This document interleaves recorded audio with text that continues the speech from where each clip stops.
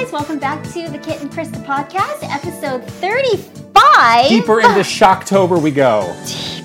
We're so deep into Shocktober now. We're going to do week 2 of our fun Halloween themed Never a Minute segment. Right. We're going to talk about me. What about you? Judging some cakes. Oh, yeah. But what we're really going to talk about is this Mario movie and how this was like a future-altering moment for Nintendo. I have prepared a rap? Some facts and figures, some stats about other movies. I think people are underplaying how big this movie is going to be. Facts and figures? Listen, I have been getting deep into these lists of like best grossing movies ever. Oh, okay. You're going to be shocked at where I think this movie is going to be. Somebody did do, I think it was, somebody tweeted this. There was like a list of like video game top grossing movies. Look, I got that and all sorts of other ways to slice it, okay? Whoa! So you can't scoop me, people. I'm prepared. Okay. Yeah. I'm excited to hear about, I'm excited for you to like whiteboard this for me. My preparation makes up for your lack of preparation. That's See, true. It evens out, right? Just showed up. What are we doing? I don't know. Wheel out the whiteboard and just have this like analysis. No, we don't need a whiteboard. We need to have that thing where it's like the crime board with the little, the Mario's connected the Charlie to Day gif. Ironically, Charlie Day is Luigi. Oh, the pieces have already been connected. We got to put the string between those two things. Right. You see? We're going to figure this out and also solve a crime. What do you know? Solve a crime. Right. It's very important. Thank you for all of you who have been supporting us on Patreon. Yes. You guys know that you keep this thing going, right? Like, you guys understand that we absolutely need support from our Patreon and for you guys to support our Patreon to keep this going. It's fun, but also important. It is fun. Yes. But it literally is the way to keep the show afloat. Correct. So, again. And you can join for as little as $2 a month. That's true. Isn't that wonderful? Yeah, and you can get access to our Patreon-only Discord, which has become just, again, the best place to be. We just started a new channel for the Mario movie, and it is popping off in the Mario movie Discord channel, let me tell you. I could not believe how turned people... Well, I guess I can. Yeah, I mean, everyone's turned. Right. Yeah. But wow. But it's fun. Yes. It's great to have this, lively community discussion. Everybody is sharing, like, cool, stuff that they've seen. People are doing cool edits for the trailer. Everyone has, like, a hot take. Yeah. It's just such a great discussion, and it's been really fun to, like, share in that excitement with all of our wonderful Patreon subscribers. We have 5 different tiers, so you can check it out and pick one that works for you. Exactly. And we'll put the link right here. It's patreon.com/KitandKrista. Consider joining us today if you haven't done so yet. What else is happening? So we did a fun reaction to... We sure did. That was like, I think our best live reaction stream so far. So, oh my gosh, thank you guys so much for hanging out with us. I think we had just the best time. We answered a few questions. We even stayed on a little bit later after the... there was pretty short. There was so much just rattling around in our mostly empty heads. Yeah, exactly. That we had to talk about. Yeah, no, but it was really fun. Like, we basically just, like, kind of watched it together, and then we stayed on for a little bit to just chat with you guys and talk about all of everyone's, like, thoughts and initial thoughts and feelings, like, right after seeing everything. And it was so fun. It was, like, really nice to just have all of you around us while we... like, experience this historic Nintendo moment together. My huge moment of relief, as this movie is not a steaming pile of trash. That's true. Yeah, that was, I mean... I was so... I don't think you understand, like, how nervous I was that day. You were, like, very quiet, which is you're very calm normally, but this is a different kind of energy. It was, like, a very, like, nervous, quiet... I was on edge pretty much all day until that happened. Even the night before, I think you were like a little antsy. Yes. Like kind of hard to focus on stuff. Yeah. We were chatting and you were like kind of like, I can tell that your head was not really in it. Yeah. So, yeah. Smooth sailing now, though. Is it though? I think it is. We'll see. We'll talk about it later. You know what wasn't smooth sailing for you? The Spider-Man Miles Morales spin the wheel challenge. It's all your fault. Why? Why do you always blame these on me? We have this challenge scoreboard. You made me invert. You are on a terrible losing streak right now. You need a slump breaker, but it's not going to be me. I really do need to. What are you going to do about it? Break some things. What are you going to do? We were talking about this. Okay. yes, you've lost some of the gaming challenges, but you have also lost a rap battle and a cooking challenge. That's gotta hurt your pride. Well, the cooking That's challenge... gotta sting. The cooking challenge, I don't think I should have lost, honestly. Why? There was a lot of comments from everyone that were like, the judging was a little bit skewed. The shoulda, woulda, coulda committee? I didn't say it. Maybe you should have given me some harder ingredients. Maybe I'm just a master. I didn't say it. Look, I did what I needed to do with what happened to me. I think I did a great job. And I think that many of you out there agreed with that assessment. And again, I didn't say it. Okay? I'm not going to say it. Okay. You're just going to let the Christopians do your dirty work. And it's not dirty. It's not dirty at all. Your little fear, uncertain, the FUD campaign? Not at all. The fear, uncertainty, doubt? Not at all. Not at all. This is a very wholesome and truthful. Maybe we shine the light on the truth, is what it is. I would always love that when at Nintendo, somebody would be like, "Oh, I think Sony is running a FUD campaign right now." It's like, excuse me? I don't think they're doing that. I don't think anybody's doing that. Yeah, no one has the time to run a FUD We're just trying to get through life, okay? Look, we're just living our life day to day, minute to minute. We're just hanging on. We're barely hanging on by a thread, people. No one's FUD. Hanging on by the FUD thread. That's what we're doing. Fear, uncertainty, and doubt. I mean, I experience a lot of that in my everyday life, but maybe not from. Do you though? Sony. Judging by the challenge winning, maybe it's the other way around. It's funny. Yes. So anyhow, I do need a slump breaker. Yes. So that's an episode of Super Kit and Krista 64 is out now. You can watch that. Coming up, I am so excited about this, and I'm also a little nervous to say this out loud because it's such a good idea that I don't want anybody to steal. Yeah, but should I not say it? I feel like I have to say it. You have to say it. We are making levels in Super Mario Maker 2 that are based on the movie trailer. Exactly. So good. So we each made one, and then we asked our superstars to make some for us as well. So we have three more. Three wonderful superstars who have made their own levels that we have not seen yet. Right. Aside from our own levels, we don't know what these other ones are. Exactly. So we're going to have a little chit-chat about what inspired our own levels, and then we're going to play these levels. We're going to play each other's levels, obviously, and then we're going to upload them for you guys to play. Yeah. And you can tell us if you like them, and if you make levels based on this wonderful idea, you can put that. We'll leave something like a note for you guys in the video, so you can put it in the comments, and we can play your levels. Yeah, but if I see 10 seconds after this episode goes live, Game Explains, like, we made these Mario, I'm going to snap this iPad in half. That's Andre, I'm looking at you. Classic Andre move. Andre, 10 seconds later, get back to your trailer edits, and don't you dare touch these Mario Maker levels. Or you can make one for us to play, though. I accept that. I mean, for us. Yeah, you can make one for us. Yeah, you're allowed to do that. The last thing I wanted to say is a few months ago we did Min-Max Trivia Tower. Yes, Min-Max is a fellow Patreon brethren. Yes. We didn't win that one. No. That may have been rigged. You want to talk about something that was rigged? I think that was rigged. Wow, we were so early on too, and their community is much larger than ours. But we had such great representation. Well, fine, but also rigged.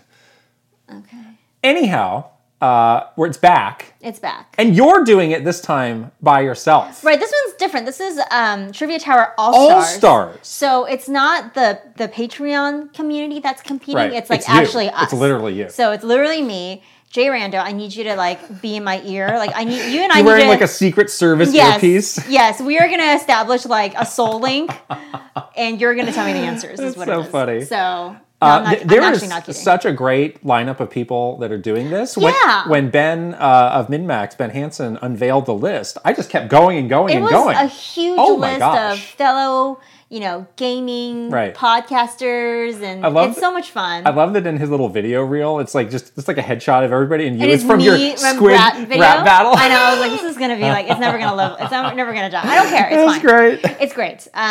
The other thing that's really cool about this one is it's all going to charity. Right. So there's a GoFundMe page. Well, if you win, the winner gets the charitable fund. Exactly. Right. Your charity is Pound Puppy Rescue. It's a local dog rescue here in the Bay Area. This is where I rescued Chili and Chatter, my two dogs, from. I've supported them for years. They do great work.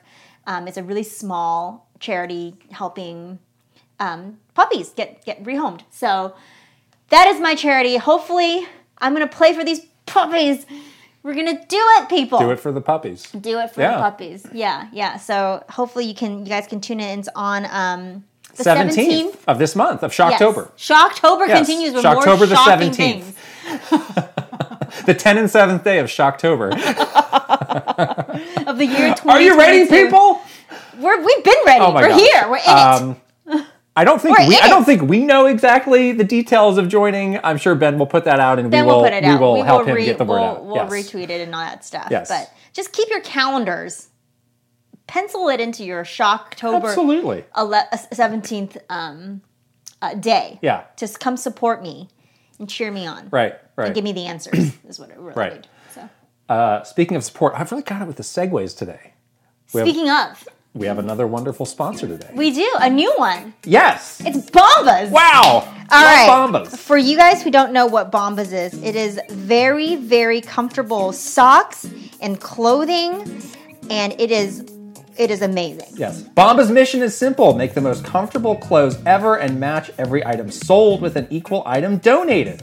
So when you buy Bombas, you are also giving to someone in need. Yeah. Wonderful. It's so nice. What a great company mission. So they have, like I said, socks, shirts, underwear, and then just like clothes that you really can't wait to put on. Now, if you all want to have your mind blown, we are both wearing Bombas right now. Yes. This is where the people who are lissining on audio are... We can do a foot high five. Kicking themselves.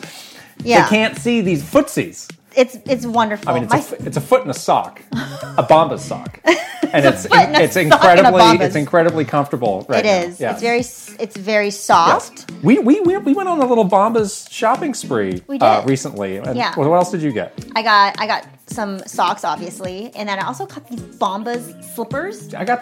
We bought the exact same thing. Okay.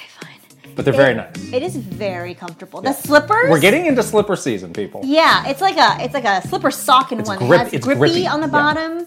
It kind of it's kind of like a thing that goes over your whole foot. Right. And it's very cozy for your feet in the wintertime, which I love. And the cool match a purchase, they've already helped donate over 50 million items of essential clothing. That's really so awesome. That's wonderful. Yeah. Look and feel good and be part of a good cause. Yeah, exactly. Go to bombas.com/Kit and Krista and use code Kit and Krista for 20% off your first purchase. That's BOMBAS.com/Kit and Krista and use code Kit and Krista at checkout. Bombas.com/Kit and Krista, code Kit and Krista. Well, you said our names. Can I say it again for you, people? Kit and Krista. Link is here. Yes. And in the description box. Get your Bombas today. All right. Nintendo story time. So this was... all about me. This was by request. Last week, somebody said, we need to hear about the time that Krista was on Cake Wars. Yes. Which is something that we had... Again, to be fair, we have teased this a number of times. Yeah. And I think people were just fed up with the teasing. So this is it. It is a kind of a... Give it to us or else. Oh, or else what? Well, you don't want to find out. Let there be cake. You don't want to find out. As they say. As Marie Antoinette says. Let them eat the cake. Let them eat cake. Right. Yes. So I had nothing to do with this. I'm going to let you just cook right now. Cook the cake? I'm going to lean back. Yeah. Bake that cake? Bake that story time. Yes. This is actually very timely because we are going to be playing Mario Maker today. Yes. Speaking of segues and coincidences.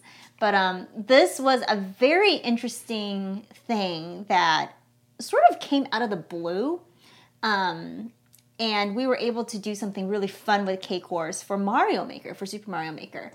And this was one of those things where, like, everything just kind of fell into place in the most weird and magical way. How did this happen? It was totally random. Like, somebody from... So we were all working on launching Mario Maker. We had the campaign plan all done. This Food Network thing, this Cake Wars thing, was not part of that at all. Like, we had a completely different, campaign plan that we were already launching. It was like already... Cake was not the central theme of the Mario Maker marketing campaign. Not at all. No, the marketing campaign had been well underway. I mean, it could be. Cake could be the marketing campaign for pretty much anything, honestly. Yeah. So, so we had been well underway doing all our Mario Maker marketing stuff. And randomly out of the blue, our partnerships team gets like a cold call, basically, from Food Network And they were like, hey, we have, they pitched them the idea of this Cake Wars show that they were trying to do something for. They wanted it to be like, a Mario theme. And the I don't know if you guys know about what this show is, but it's basically like real bakers. They come in, there's a theme, you make a crazy, huge cake, and then the person with the best looking and the best tasting cake wins. And this is on the Food Network? It's on the Food Network. Okay. Yeah. So they wanted the theme to be Mario related. Yeah. And it had nothing to do with Mario Maker. It had nothing to do with any current like Nintendo game that was out. It was just like a random call from them like, we want to do something Mario. Are you guys interested? Yeah. So it happened to just work out really well that it lined up with Mario Maker because it kind of had like sort of, you could loosely connect like the Maker part of it. Well, the theme. The first Mario Maker lined up with, I think it was the 30th anniversary of Mario. So they've just been on people's minds. True. Yeah. It was totally like a cultural like moment, exactly, that people must have been thinking about Mario. Right. And this is what happens, with like a brand that everyone recognizes. Like it makes it into these like non-video gamey kind of things, which is really cool. And so anyhow, the partnership team was like working out the details for this, and it was like actually usually something like this is very difficult to come together at Nintendo. Right. Like it's a lot of legal. We talked about this a lot. Like the legal team is like really, really strict on like contracts, on how other people can use and license Nintendo IP. Yeah, and this was certainly like part of that. There was a lot of discussion already about like, wow, are they going to be able to represent the characters well enough in cake form? Is there any legalese about Cake Mario? Yeah. Like, do not squish Cake Mario. You can't, like, do not bite his head off. Bite his head. Don't like take a bite out of Mario. You don't want to smash him on the ground or something like that. Like there's all these little things about protecting the IP that kind of goes into these contracts. And so even as these discussions were happening with the partnerships team, I was pretty skeptical, like, oh, I don't know. I mean, this sounds really cool, but it wasn't in the initial plan. It wasn't something that we've been working on for a long time. We're trying to get this together in like a very short amount of time to make it so that it's relevant for the launch of this game. Like, is it going to happen? So it was one of those like, sounds cool, but shaky if it's going to happen. I would have assumed that it wouldn't happen. Me too. Based on the pitch. Oh, totally. It was like, and you had to bring the stuff to the development team, to Japan, and convince them that it's something that, oh my gosh, it's the hill to climb for anything like this. It's exhausting. It's exhausting and very daunting. Yeah. But somehow, some way. Okay, but this was not you doing that. No. This was actually one of our really good friends so that's great. On the marketing, let them the partnerships do it. team. Yeah. He's amazing, and he's just like, I can tell that he just wanted to push on this one because it's such a cool opportunity. And usually when you want to do a big integration like this, it's like loads of money. Right. This was like a that's partnership. true. That's true. So you get a lot of value out of it. It's like a big 6 figures kind of thing. Yeah, exactly. And since they came to us, there was like some value there that I think people saw, which is great. And so it was sort of coming together, and then it did. It really just came to fruition, which was really cool. And I had done some like, obviously I was doing Nintendo Minute at the time, but I had also done some very strange like other kinds of like broadcasts. You became the go-to person for this sort of thing. I know. Somehow. Like we can tell these other stories later because they were all pretty interesting. Yeah. But I was on the Home Shopping Network, which we'll talk about that later. I was on Access Hollywood several times. Oh, yeah. Remember that? With also a host named Kit. Yeah, a girl Kit. Amazing. Yeah, she was very nice. Yeah. And just some of these like Don't forget Martha Stewart. That one was incredible. Also during Shocktober. Oh my goodness. But it was one of those things where like I somehow became like the default person for these kinds of like one-off broadcasts. Well, let's be honest. Things. The options were limited. Oh. I mean, it was like you, me, and like maybe like one or two other people. Yeah. And I think I was actually... But once you do one, it's like, oh, well, she can really do this. Do it, She'll just do them all. And it's like the person who does the crazy 5 a.m. like local news hits at E3. It's like that person has that down. Great. Let him do every single one of those. Don't reinvent the wheel here, I think I was actually working on this game as well, so it did make sense for me to do it because I knew a lot about this game, and so it was fun. And cake. Cake expert. I know a lot about cake. Of course. Cake mastermind. Cake mastermind. Cake galaxy brain.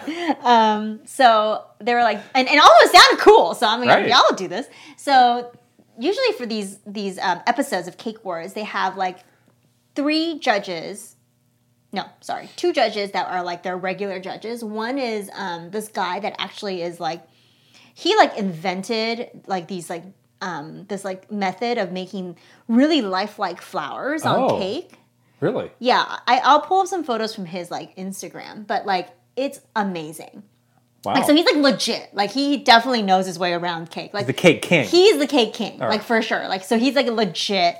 You know, he would judge it on your technical skill on this cake, and he was very intimidating. Like I can tell that he was just like. No nonsense. He was looking at the way people were making it and like picking out, like telling me like, oh, trash, garbage, pretty much like, oh, that icing's gonna break, like that batter's gonna be too thick. Like I was like, holy moly, really know a lot about cake. I forget what the other judge was known for, but definitely another like pretty like big Food Network judge. Was it the host? Was an actor? The host was Jonathan Bennett. Okay, I don't know who that is. Who is? I think you guys. I mean, I knew him from the movie Mean Girls, but he's done lots of other things. Yeah. He's literally like the nicest person ever.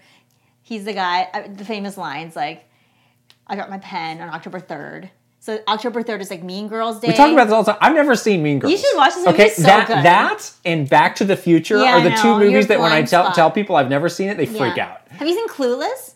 No. Should I see that? Oh my God. Why are we even friends? Like, honestly.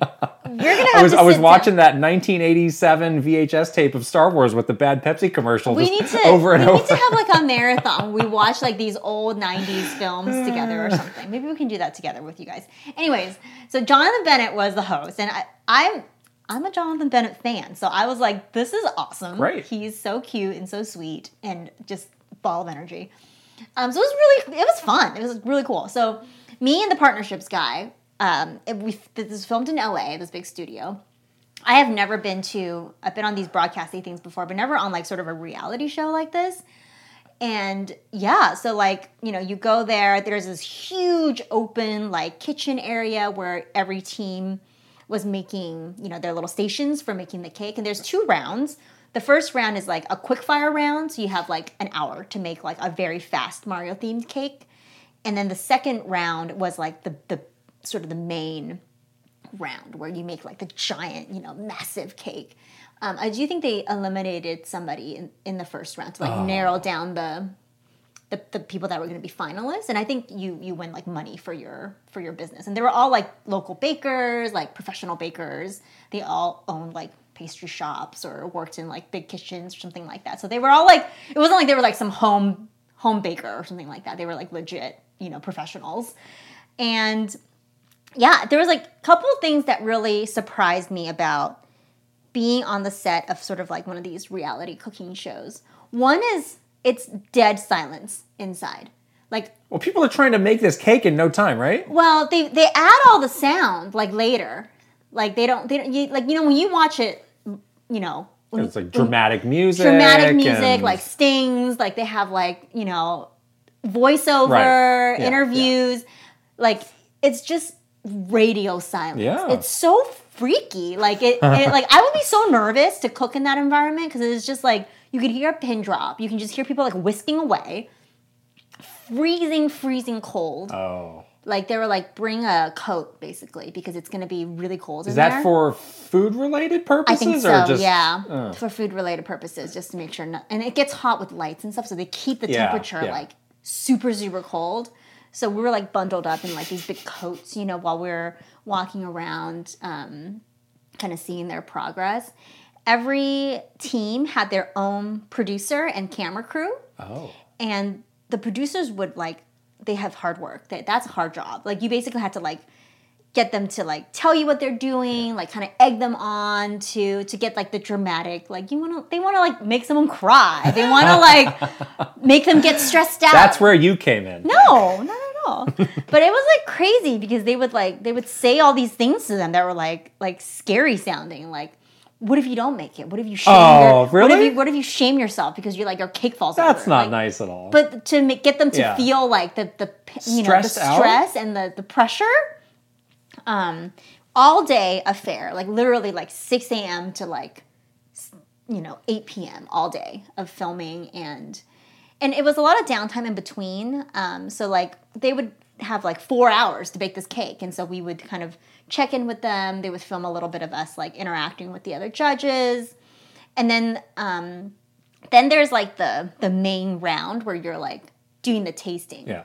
So like my job was to, I wasn't really going to comment on like the technicality of the baking, but just talk about like how it relates back to the game. Like does your thing represent like the spirit of Mario Maker, or like tie it back to the game? So I had a very easy job. Like I didn't have to be like the mean judge that's like, ew, your cake is trash. Like that was that guy's job. Like, like I didn't have to like be like that mean judge. So, I mean, all my judging comments are like, wow, your Mario looks great. Look at that. Like, what did the producer tell you? Nothing. Oh. Yeah, no. Nothing? I was like, I did my job. Okay. I did my job, and like, I will say that those things that you see on cooking shows are probably like 90% fake, because in this episode, one of the cake falls over, but it was pushed over. By who? The evil producer? Yeah. Did the people know that was going to happen? Yeah. Oh. If you're like, listen, sweetie, you're not going to win. I'm going to knock this over. Right. Exactly. Sounds terrible. Yeah. One person did cry in the first round, I believe, on their own, but probably because it was... On their own. Probably because it was just like so... Like, I was feeling the pressure, and I wasn't even baking a cake. Like, it was like, again, the silence, the egging on by the producers, like, all that stuff just feels like you feel like you're in this, like, really scary, intimidating environment. And they do this to you on purpose so that you, like, get the dramatic responses. And so they pushed one of the cakes over. One person cried.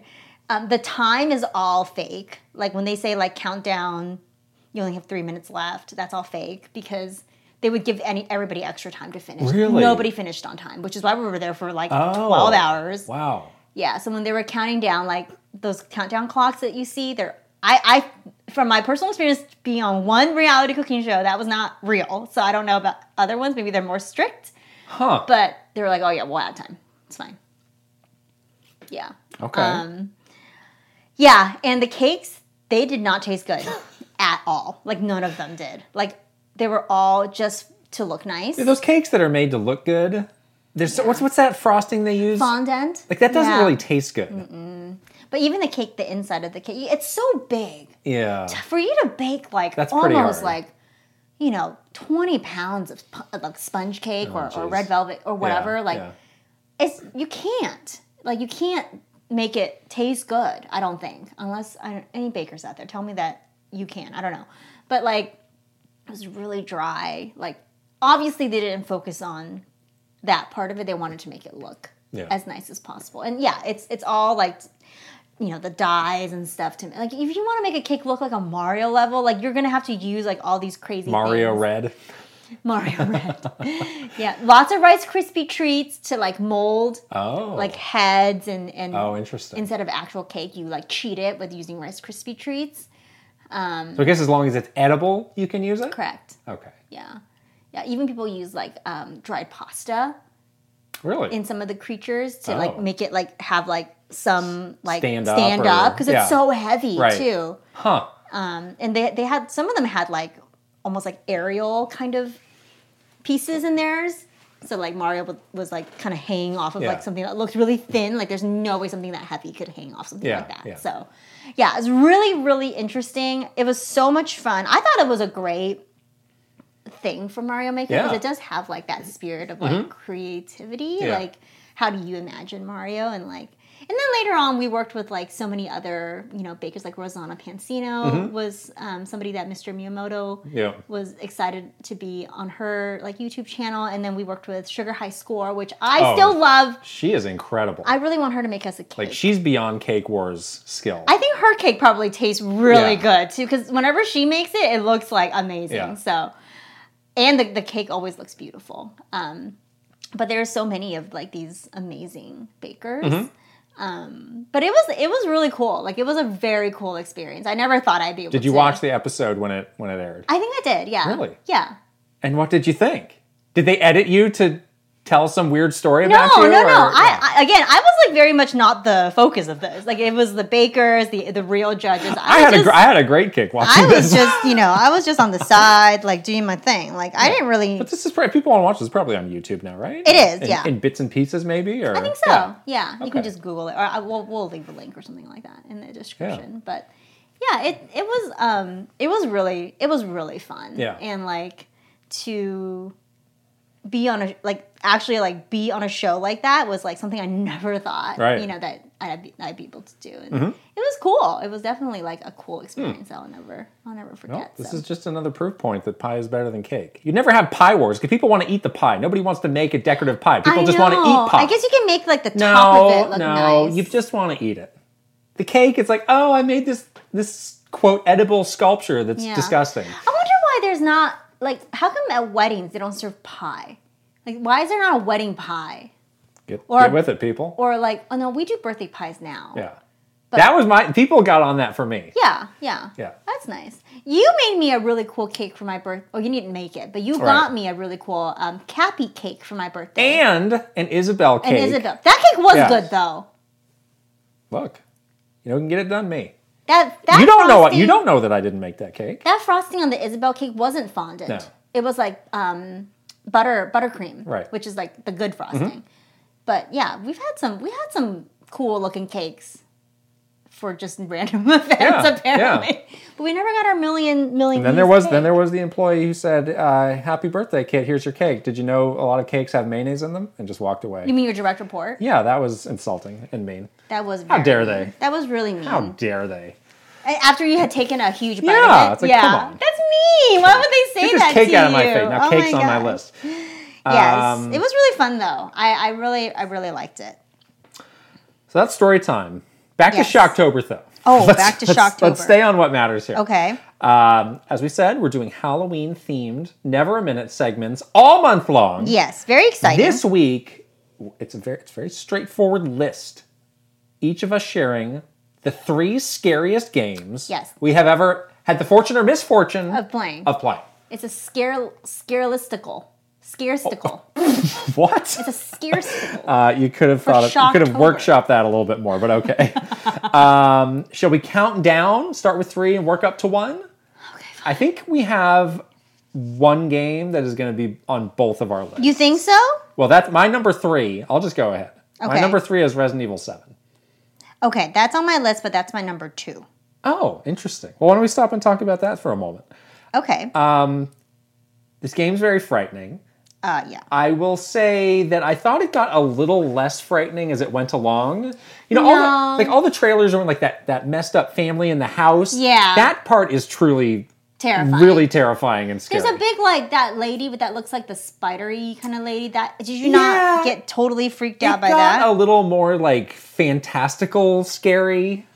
Where it's like, oh, here's this crazy looking monster versus oh, I'm trapped in this house with these crazies.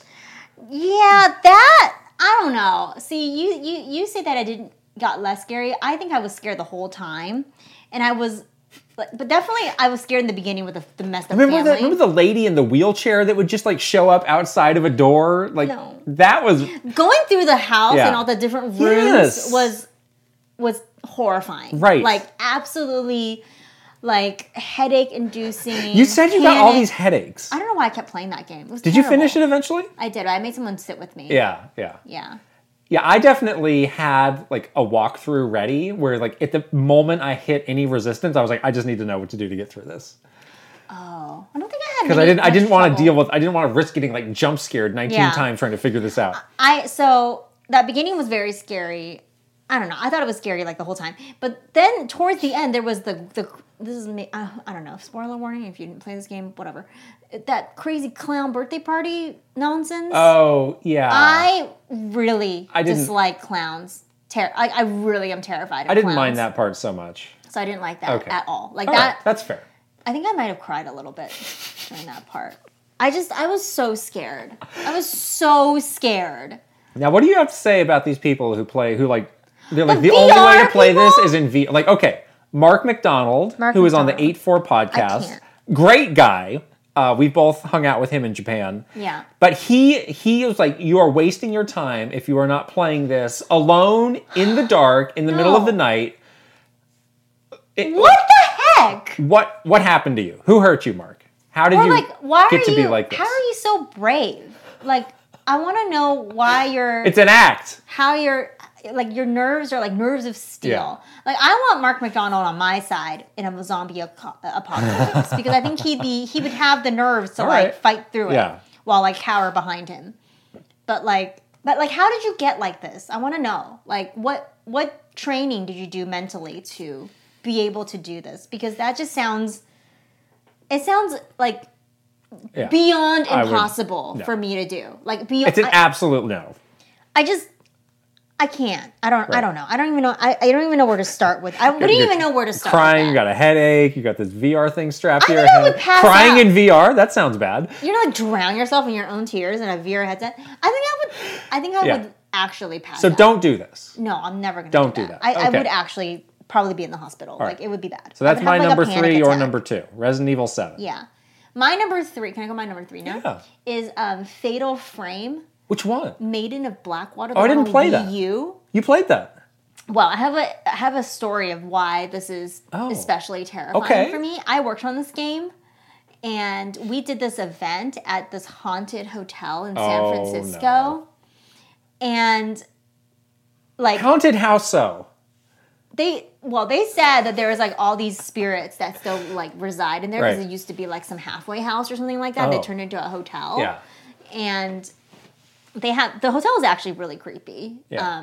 And for the event, they basically made like these little like vignettes in some of the like haunted rooms that they have in there. And they made us go through that hotel like as a test. And I did not like that. It was really scary. And you didn't think it was like manufactured haunted? No. There was just a haunted aura. Yeah. It was really, really scary. And I didn't want to do it. I was like, I will stand outside and like help you with this event, but I don't want to go in there. And they're like, no, you have to. I was like forced. I feel like I should fall for like... But there were a lot of people there at least.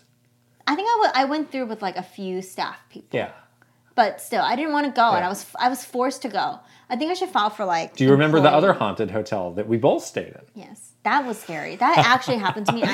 So that was quick segue to talk about that. That was really scary. That was for Mario Kart 7 when we did something at the LA Auto Show. Yeah. What was it? The Biltmore Downtown Biltmore. The Millennium Biltmore Downtown, which is the last known... the reason why this hotel is said to be haunted is because they say that this is the last known location that the Black Dahlia was seen alive. Oh, really?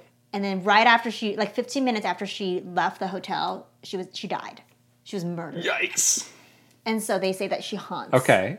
And there was a certain floor. The 6th floor. And you were like, when we were checking in the whole time, like, please don't be. And the guy was like, oh, no, ma'am, here's your key. You're on the 6th floor. You were not on the 6th floor. Absolutely not. And I was on the 6th floor. And I was like, oh my gosh, how did this happen to me? Top floor. Reggie likes that hotel. For some reason, Reggie loves that hotel. He loves that hotel. Yeah. He does stay in the penthouse. Yeah, that's why we were there. Exactly.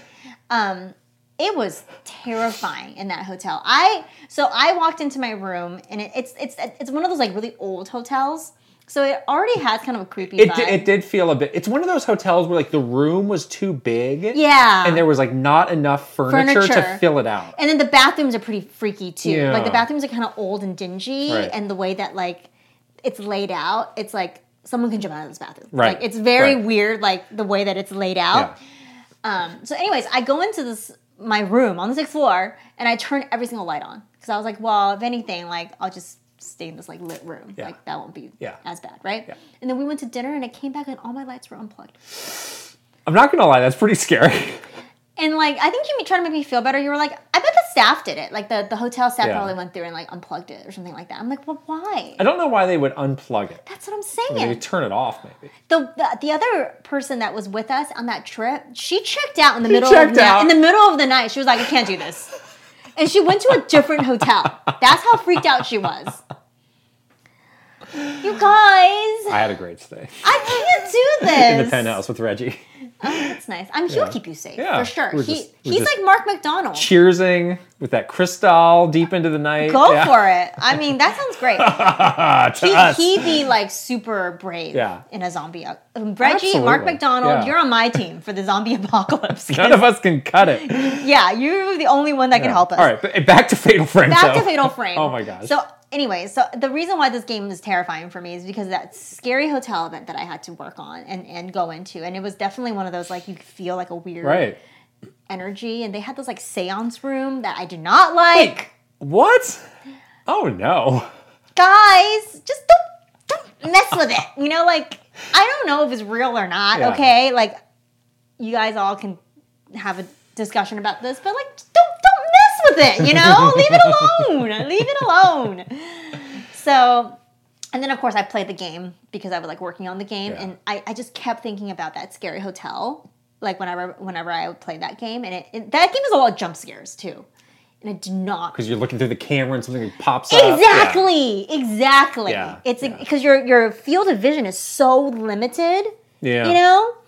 And it had like a kind of like a Ring quality to it, where it's like it's got the creepy women with the hair, and I didn't like it. I really. Okay, so wow, that's number what for you? That's number 2. That's number 3. That was number 3 for me, and then number 2 was Resident Evil. Being in the seance room. Resident Only Evil got number 3? Really freaked me out. So you did not cry or get a headache in the seance room? I don't know why I kept playing that game. I should have just bailed out. What was wrong with me? I think it was like something where we were both playing it at kind of the same time. Something to myself. Well, you didn't have to prove anything to me. Jeez. Not you. To myself. Like, did you do it? I beat it, but I'm never playing. But what did you prove in the end?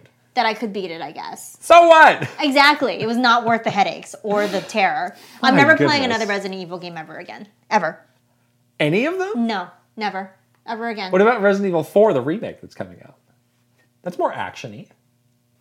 I think you should play that. No, I don't want to. All right. I don't want to. My number 2 is Condemned. Have you played Condemned? No, I don't want to. Is that the one with the crazy mannequins in the warehouse and the blood bathtub? That's not the blood bathtub, but yes to the mannequins. When I was looking up images for the podcast last week to edit, I scared myself.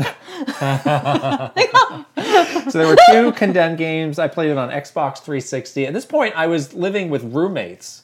And that's good. I got this game. I think I knew somebody at Sega who just would send me games. So nice. I just, it's not a game that I would like go out of my way to get. Whatever, but I was like, I got this Condemned, let's check it out. And I was playing it like in the middle of the day with these roommates watching. And it was like, wow, this is pretty freaky, because it's like you're this like cop and you're trying to like investigate this crime, and it's first person. Yeah. And the lighting in that game, just from the screenshots the lighting is very good. The atmosphere is really good. It looks like really scary. And all of the combat is basically like, it's first person and it's like melee. It's like close quarters. Like you're ripping an arm off of like a paper cutter, and you're like, and these people, it's like these crazy like drifters who are like hiding in these like burnt out like warehouse, and they'll just run up and they'll just like run up, and you'll hear them like running around like, behind you, like the Hills Have Eyes kind of people. Yes, but in like more of like a city setting. Oh no, it's really frightening. Oh, no. And yes, they have that famous scene with the mannequins. No. So we were playing this game where we really liked it, but it was like, I don't think we're cut out to play this at night or by ourselves. So became like, we're going to play this strictly during daytime hours with this group of dudes to give each other moral support. That's good. That was the only reason I got the Resident Evils. I had to have someone literally, my friend literally sat there. Yes. I was like playing on his PS4 that he lent me. He's like, I'm not using my PS4, so you can borrow it. And then he's like, I was like, I'm gonna play Resident Evil, but I need you to like literally sit here in the corner of this room and just quietly watch. Right. So I really did enjoy that game, but it was extremely frightening. Condemned 2, if I remember, like you were getting chased by like a zombie bear at some point that was really intense, like this giant zombie bear. I'm not like as scared of like zombified animals. I'm more scared by like people. Resident Evil has those zombie dogs that bust through the window. Remember, that's like the iconic from the first Resident Evil. That one did not scare me as much. That was really scary. Oh, that was scary. Yeah. Okay, I wasn't as scared by that. Yeah. I'm scared of like people and clowns and ghosts. Clowns are people too. Okay? Oh, yeah. Exactly. People/clowns and ghosts. People, clown, people, and ghosts. Got it. People, clown, people, What ghosts. about ghost clowns? Oh, that's terrible.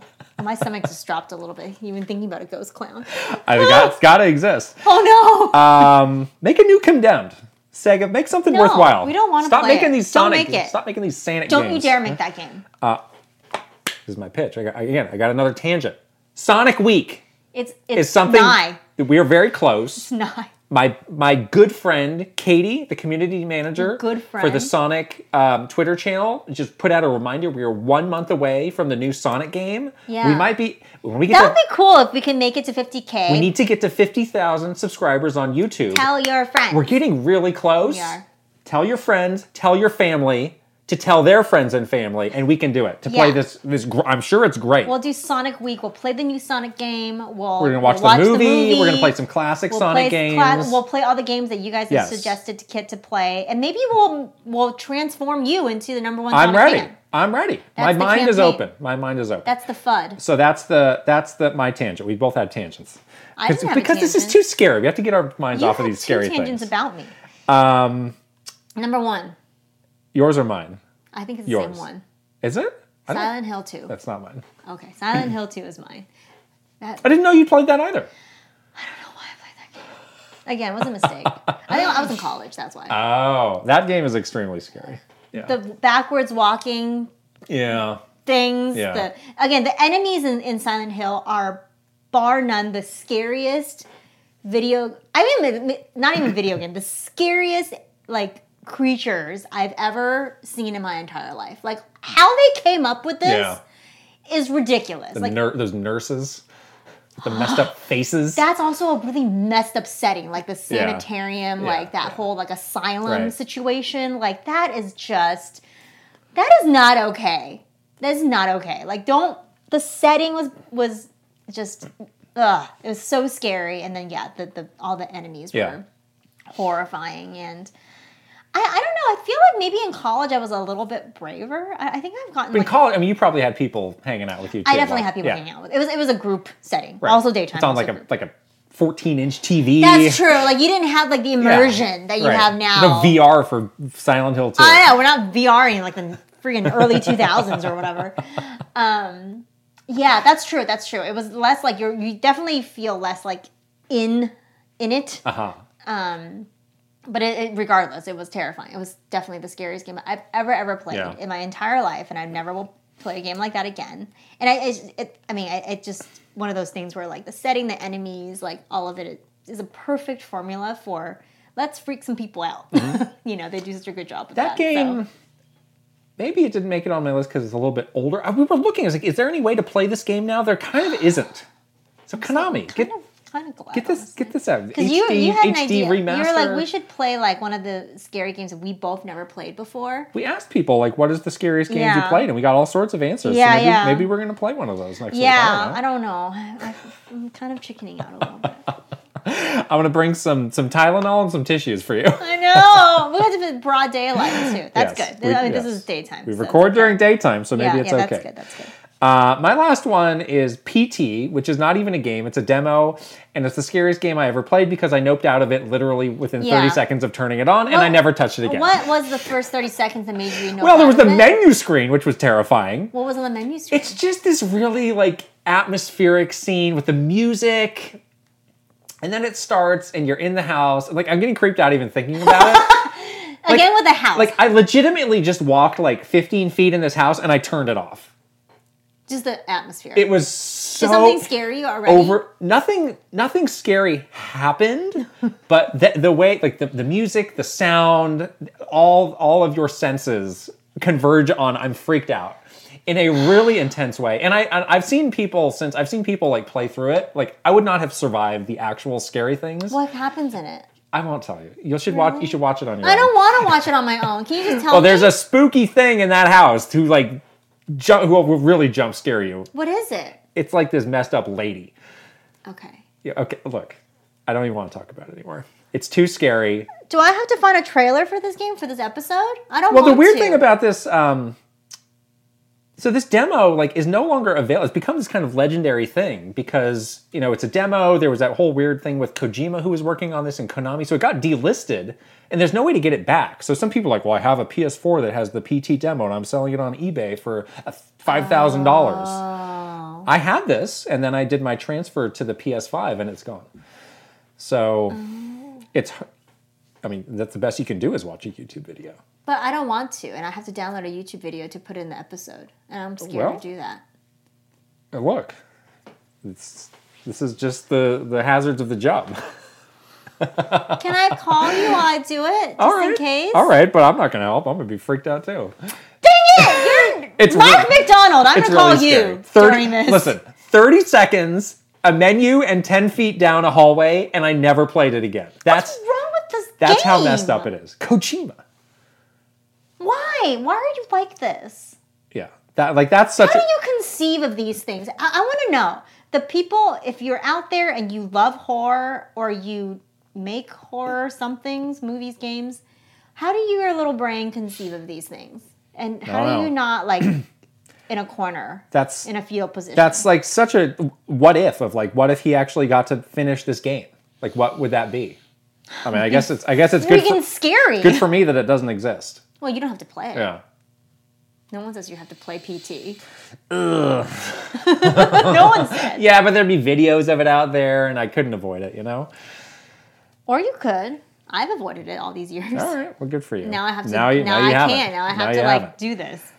All right, we need to stop now. I don't really want to. We're scared now. I feel like I'm getting a headache. I'm really scared.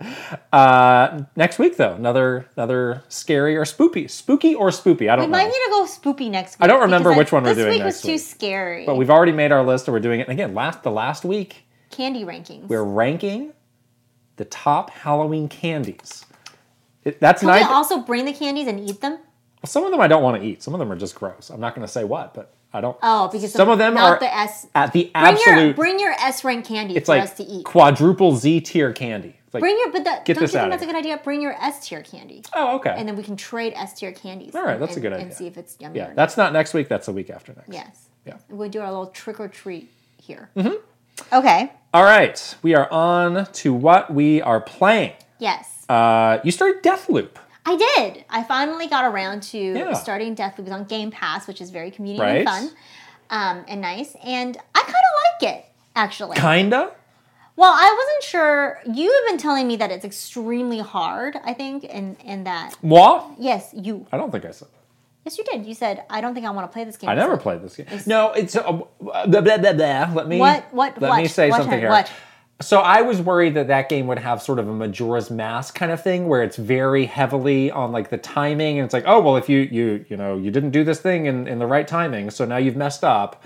No. Or you feel like this pressure because the clock's always ticking. No.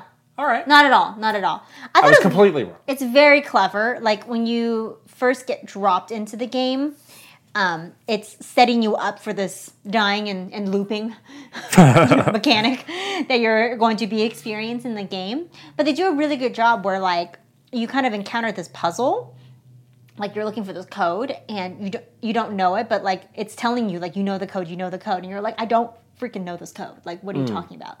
So you just kind of keep like trying to play through it, and then when you do your second loop, you do know the code. Like someone. Oh. So it's like really clever the way that they like intro you. Why do you know the code the second time?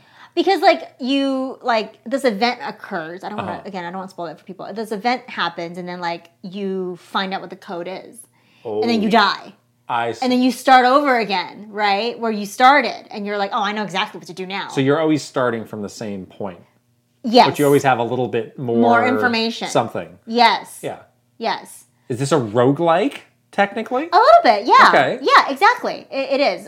You do get to like pick up mods and things like that to like do your loadouts too. So it is. You do kind of collect these things. And so when you do die and start again, you're not like starting from scratch. So that intro part kind of introduces you to like what you have to do and like how you can defeat the enemies with stealth, or you can just go in like guns blazing. Yeah. I like the stealth options a lot because it's helpful when, I have really bad aim. So it's like a good that you can like kind of solve these loops like lots of different ways. Yeah.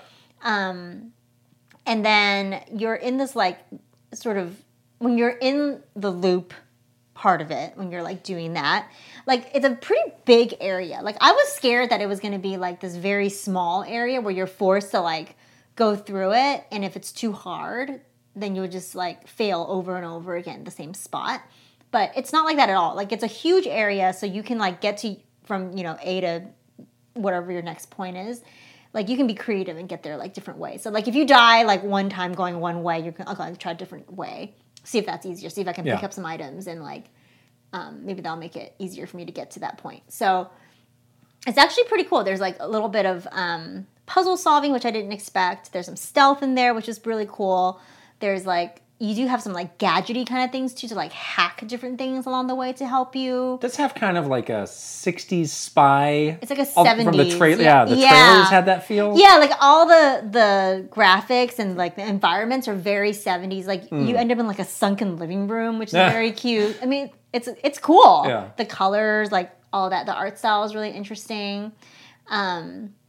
And yeah, the story is pretty cool too, because you clearly like have no memory of what's happening, but you do know the person that is like making you do this, and so you're trying to figure out like what's happening and like why. And the characters is very like, it's funny, and like dialogue is really good. So yeah, it's actually really fun. And that sounds really cool. Actually, it's not as like dauntingly difficult as I thought it would be. Okay, so I'm enjoying it. It does have kind of a lot of things that could be annoying, or could like time stuff, stealth, puzzles. Like these are all things that make me kind of recoil. But what you just described sounds really cool. Yeah. I mean, you don't have to do any of that stuff. Oh, you could like, if you don't want to do the stuff, you could just run in with guns blazing. You know. Yeah. But you know, you have to like be kind of strategic. Like you're gonna run out of bullets, and you know, you don't want to be like mobbed or whatever. So. And all the enemies, they look like crash test dummies.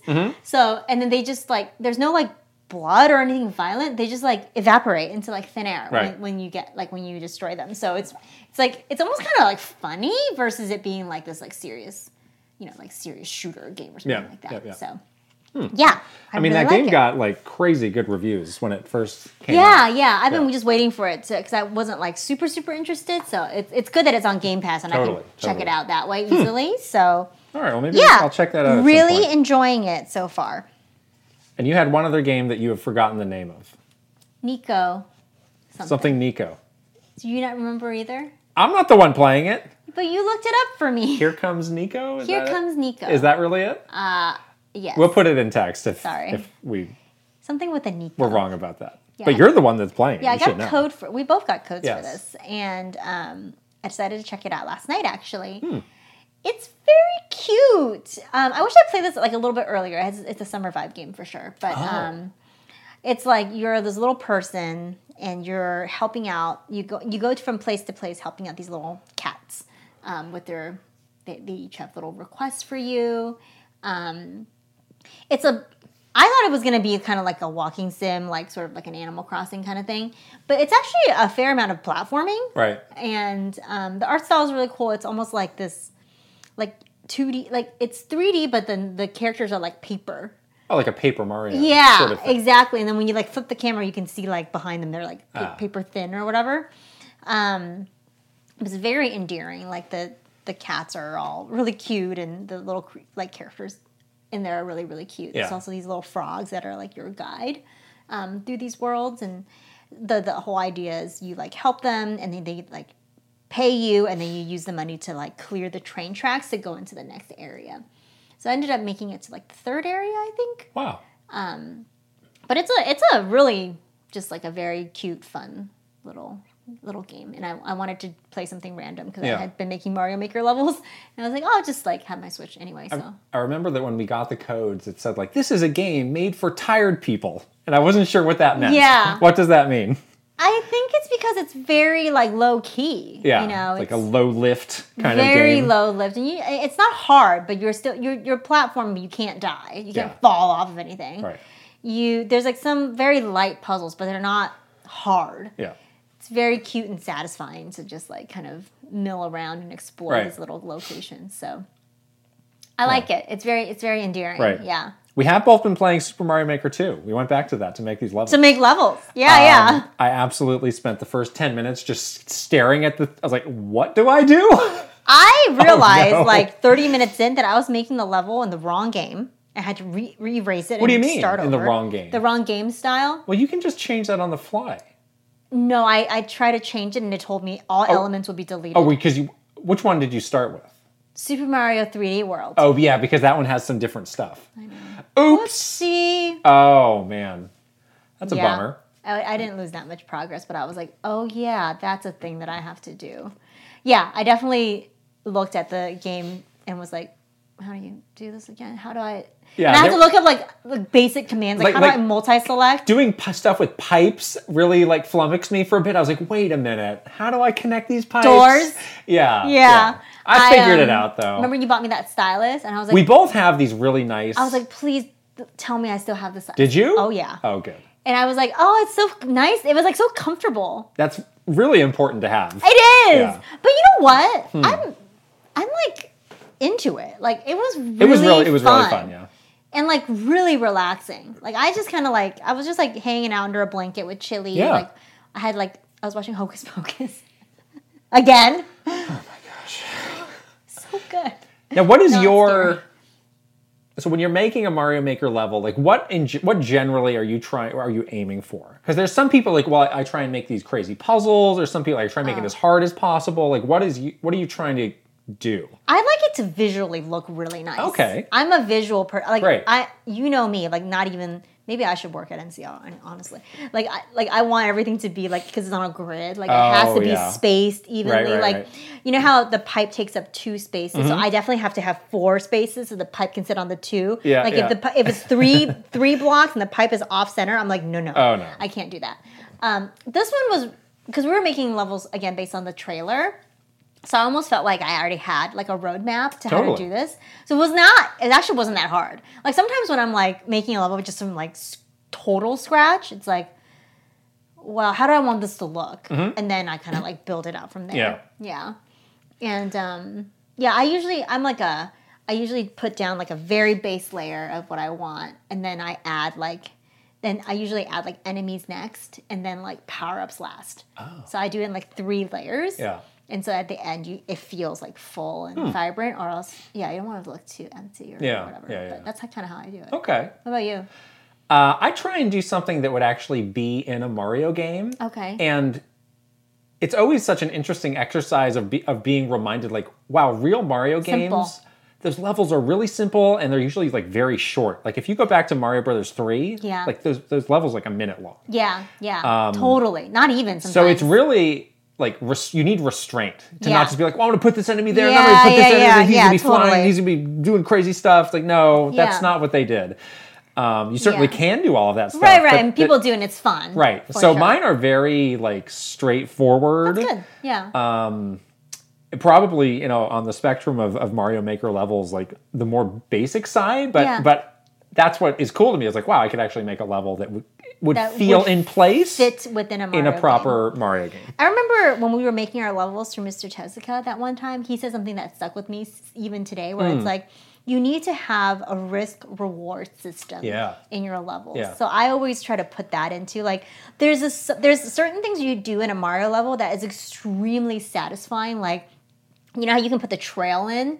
When you, like, put a jump that's at the very, like, top of Mario's height, and you can just make it, like, that's the risk-reward thing, where you're like, oh, that's so satisfying. So, like, I always try to put... I feel like I put some of these in my level. You can tell me when you play it, but I always try to like look for areas, like moments to do that too. It was a little weird. I mean, the first Mario Maker, it was so perfect for the Wii U.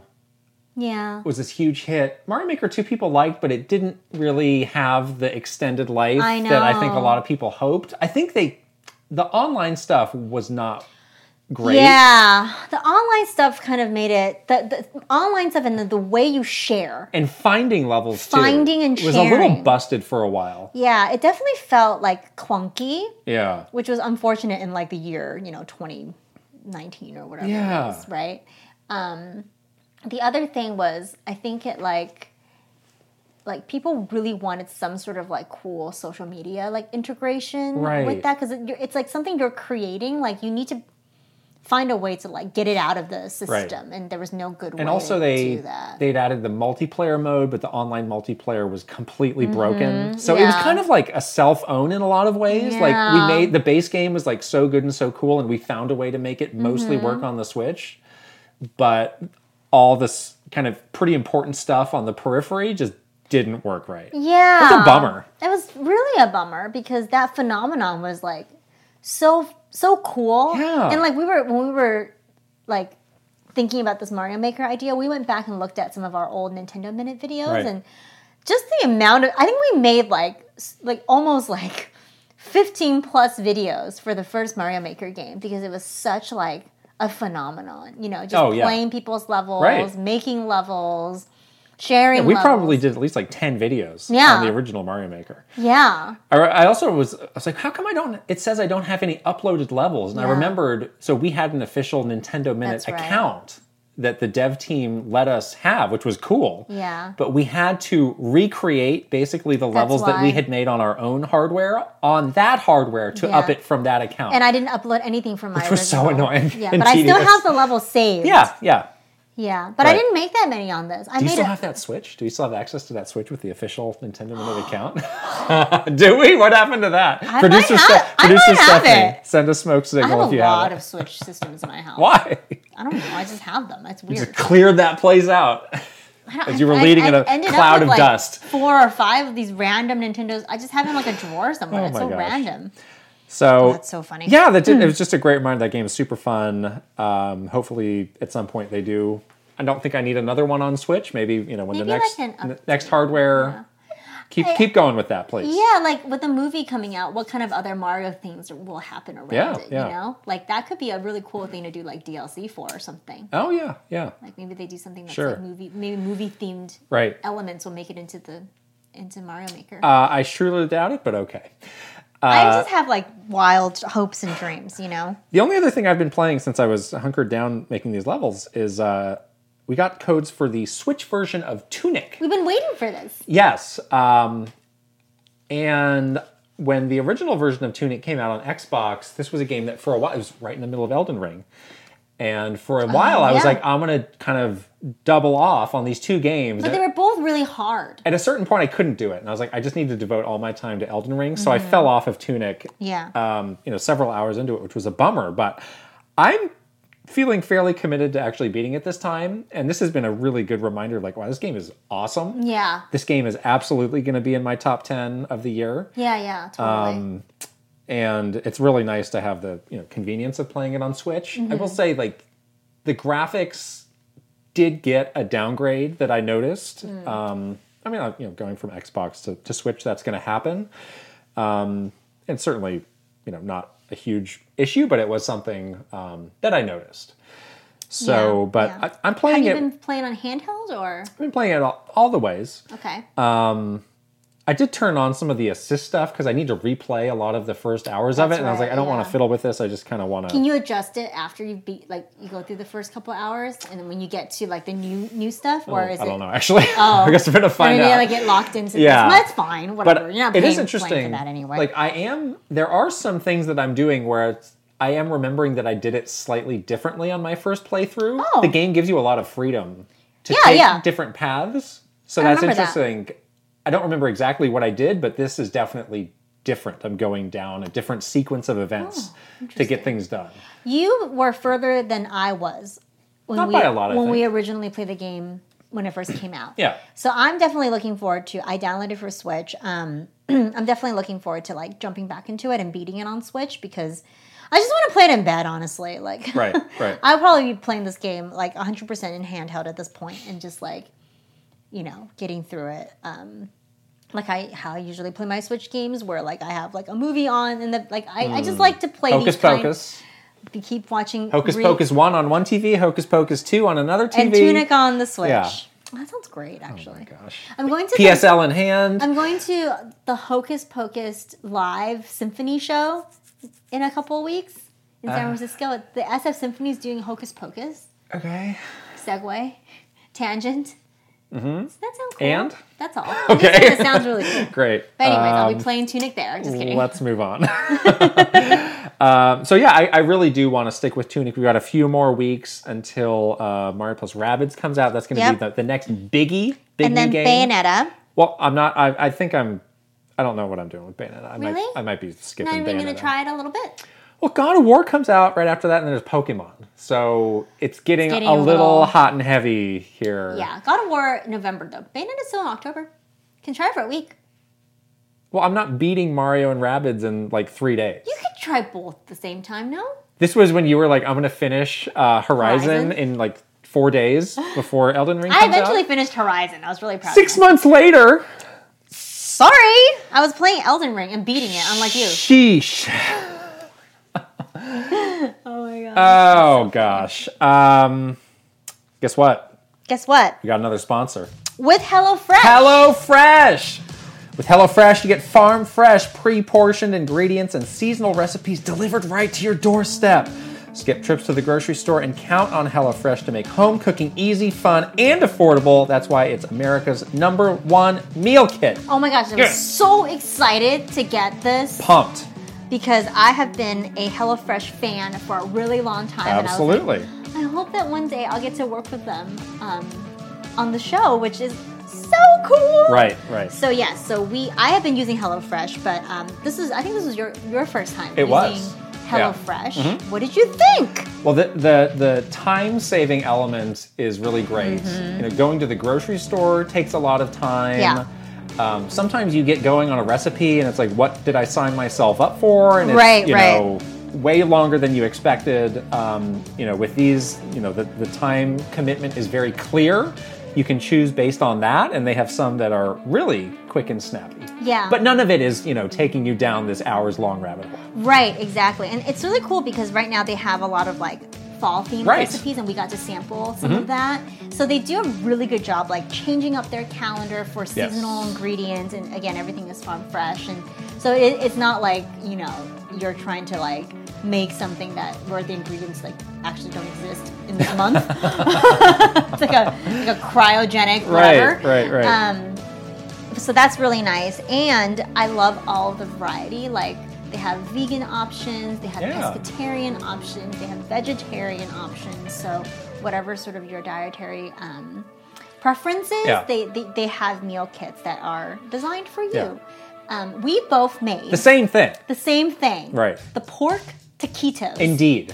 We've got some pictures. You can do it side by side. This doesn't count towards the challenge score. Does not count towards the challenge score, but I think they were both delicious, though. They were so it turned out really nice. Good. I love the seasoning and the filling. Yeah. And then, it was a really great, quick kind of one pot meal. And you have exactly what you need for the recipe in the box, which is so nice. No food goes to waste that way, which is great. That's true. Yeah. Go to HelloFresh.com/KitKrista65 and use code KitKrista65 for 65% off plus free shipping. HelloFresh is America's #1 meal kit. Again, go to HelloFresh.com/KitKrista65 and use KitKrista65 for 65% off plus free shipping. Wow, HelloFresh is America's #1 meal kit. 65%. That's a huge discount. That's a lot. Link is here. Yes. Also in the description box Excellent. below. Get your meals now. All right, we are on to the news. We've got to start with the Mario movie. Where are your graphs and whiteboards? Well, let's just start by talking about, now that we're, by the time this comes out, we're about a week out. Yes. We're beyond the gut reaction phase. Right. We've all had time to sit with it. Yes, We've digested it. I never liked it when people would say that. I need some time to digest this information. It's like, well, what are you going to do after you digest it? I don't want to know. You absorb, wrap your head around it, as they say. I need to absorb it into my large intestine. Stop! I need to flush my reactions down this toilet. All right, but anyways, the Mario movie. Please. No, you tell me first. I'm in love with this trailer. Really? Yeah. Yes. In love with this? Like I said, I was so concerned about this movie. I thought there were so many pitfalls that they could fall into. No, it is truly respectful and celebrating the source material. That was one thing that I was particularly worried about. Yeah. you can really feel Mr. Miyamoto's involvement. Yeah, for sure. Nintendo is like basically co-financing this movie. Yeah. So I think that money is on the that line. makes for a good partnership of Nintendo bringing their know-how. We have stakes in this, you know? Right. Yeah, or they have stakes There's in no it. we anymore. Right. Yeah. Well, they're saying yes. we have a stake in this. Exactly. So I think that might be, like, again, this might be the best of both worlds of bringing the movie-making know-how with the Mario know-how. Yeah, the Mario universe know-how. Right, so you've got that. The scope of it feels way bigger than I expected. Like, I figured it would be like, well, we saw in the poster, you're in the Mushroom Kingdom. I figured it would all be there. I was so, shocked when it started out with Bowser. Like Bowser in the Ice Kingdom. With the penguins. I was like, oh, you can see how we're going to see all these different areas of the Mario universe that we never even saw really in the games. Yeah, we can kind of get an idea, like there are ice levels, there are, desert levels or whatever, but you kind of get the sense that there are these, actual characters and they're living their lives and there's all these things happening in these environments that you see like sort of like just very briefly in Mario games, which I think is... I thought that beginning of that trailer was a wow moment. Yeah. Like that was like such a cool way, because it would be such like a more safe, I guess almost like safer move to start with Mario in the Mushroom Kingdom, like very iconic, like Mario coming out of a pipe or Mario in more of that like very familiar landscape, but having it be like very almost like dark and funny at the same time. Like that could have been scary if you were like a 6-year-old and you saw like, oh my gosh, Bowser's like wrecking shop here. He burned down this whole city. Melting down this like poor penguins, castle or whatever. Yeah, but the part that I loved about the beginning of the trailer was like, it really just like upped your expectation of the personalities in this movie. Like it just felt like all the characters that you've never seen speak, that you've never seen really do much except for like you stomp on their heads and that's it. Like they all had these distinctive personalities. Well, that was the third thing I was going to say is like there was so much hand wringing, and I did it about the voice cast. Like, are these people? Is this going to be weird? Is this going to be hokey? Is this going to stink? Yeah. And Bowser was fantastic. For the most part, like it's great. Jack Black. He is going to nail this. I think he's born to play this. I mean, I didn't think this when they casted him, but he's clearly like not only just personally enthusiastic about it, but he's just invested in this voice and this character. I loved it. The Chris Pratt thing, I think we all got a little nervous when he was like, it's like something you've never heard before. It's like, well, he's basically doing his voice. Like some people are like, oh, maybe he has like a small New York accent, like whatever. It's not like him concocting we don't want that. This nutso accent in the lab. That would have been really bad. So for him to just be doing a normal person's voice, like that's like, it's neither a win nor a loss. It's like, but I'll take it because it's not going to be so out there weird. At least. Right. Yeah. Yeah. And I'm really glad to just move on to just be like, okay, like fine. The Chris Pratt conversation is what it is. Yeah. It's like, I'm tired of talking about now this performance, like we can focus on the performance. And again, it may not be the thing that I love most about the movie, but it's also not going to distract in a way that I'm going to hate it. Yeah, hopefully From what I've seen. Hopefully not. Like, that was 30 seconds, so 2 hours. You have an issue with the face. Let me go back to Bowser and the penguins really quick before I go to the face. But I do have a problem with the face. The other thing I just really, about that beginning of that trailer is that, like it really sets up, like, what kind of humor is going to be in this movie that I really appreciated, because... Like, the Minions movie have a very, like, kind of sarcastic, like... You're a huge Minions fan. I love Minions. Yeah, I love Minions. And it has, like, that, like, it's cute, and it, like, a kid would like it, but also, like, an adult would like it, because it has more of, like, sometimes, like, an edgier humor. Mm-hmm. And I made this joke, but, like, legit, the beginning of the trailer was, like, a Game of Thrones. Like, it was very much, like... It was. This, like, big, sort of large-scale war kind of thing, which I thought was... such a fun way to like set it up for like what is actually happening. What's the plot of this movie? But yeah, so I loved that part of it so much. I think the penguins like stole the show. They're my favorite character so far. And Mario's face. So I think I just need to get used to it, honestly. But there's something weird going on with the eyes. Our good friend Lee Kovacs did do a side-by-side of like what makes the movie face different from the game face. Yeah. And there are some differences. To me, again, it wasn't so drastic that it really was an issue. I think I need to see more of it to really like just get used to it. But it definitely felt different enough where it was like a little jarring for me. And I don't know. Again, I continue to like, maybe it's the voice plus the face, but I need Mario to be the hero, the innocent hero that he is. And I just don't feel it quite yet in this particular Mario. But I think as his character develops more and we see more of it and like he's actually like doing more stuff and things are happening and there's more dialogue, like I'm sure that will come through. Yeah. But I'm just saying, specifically looking at the trailer, like I don't buy it. I don't buy like... By what? Like he just doesn't feel like Mario yet to me. All right.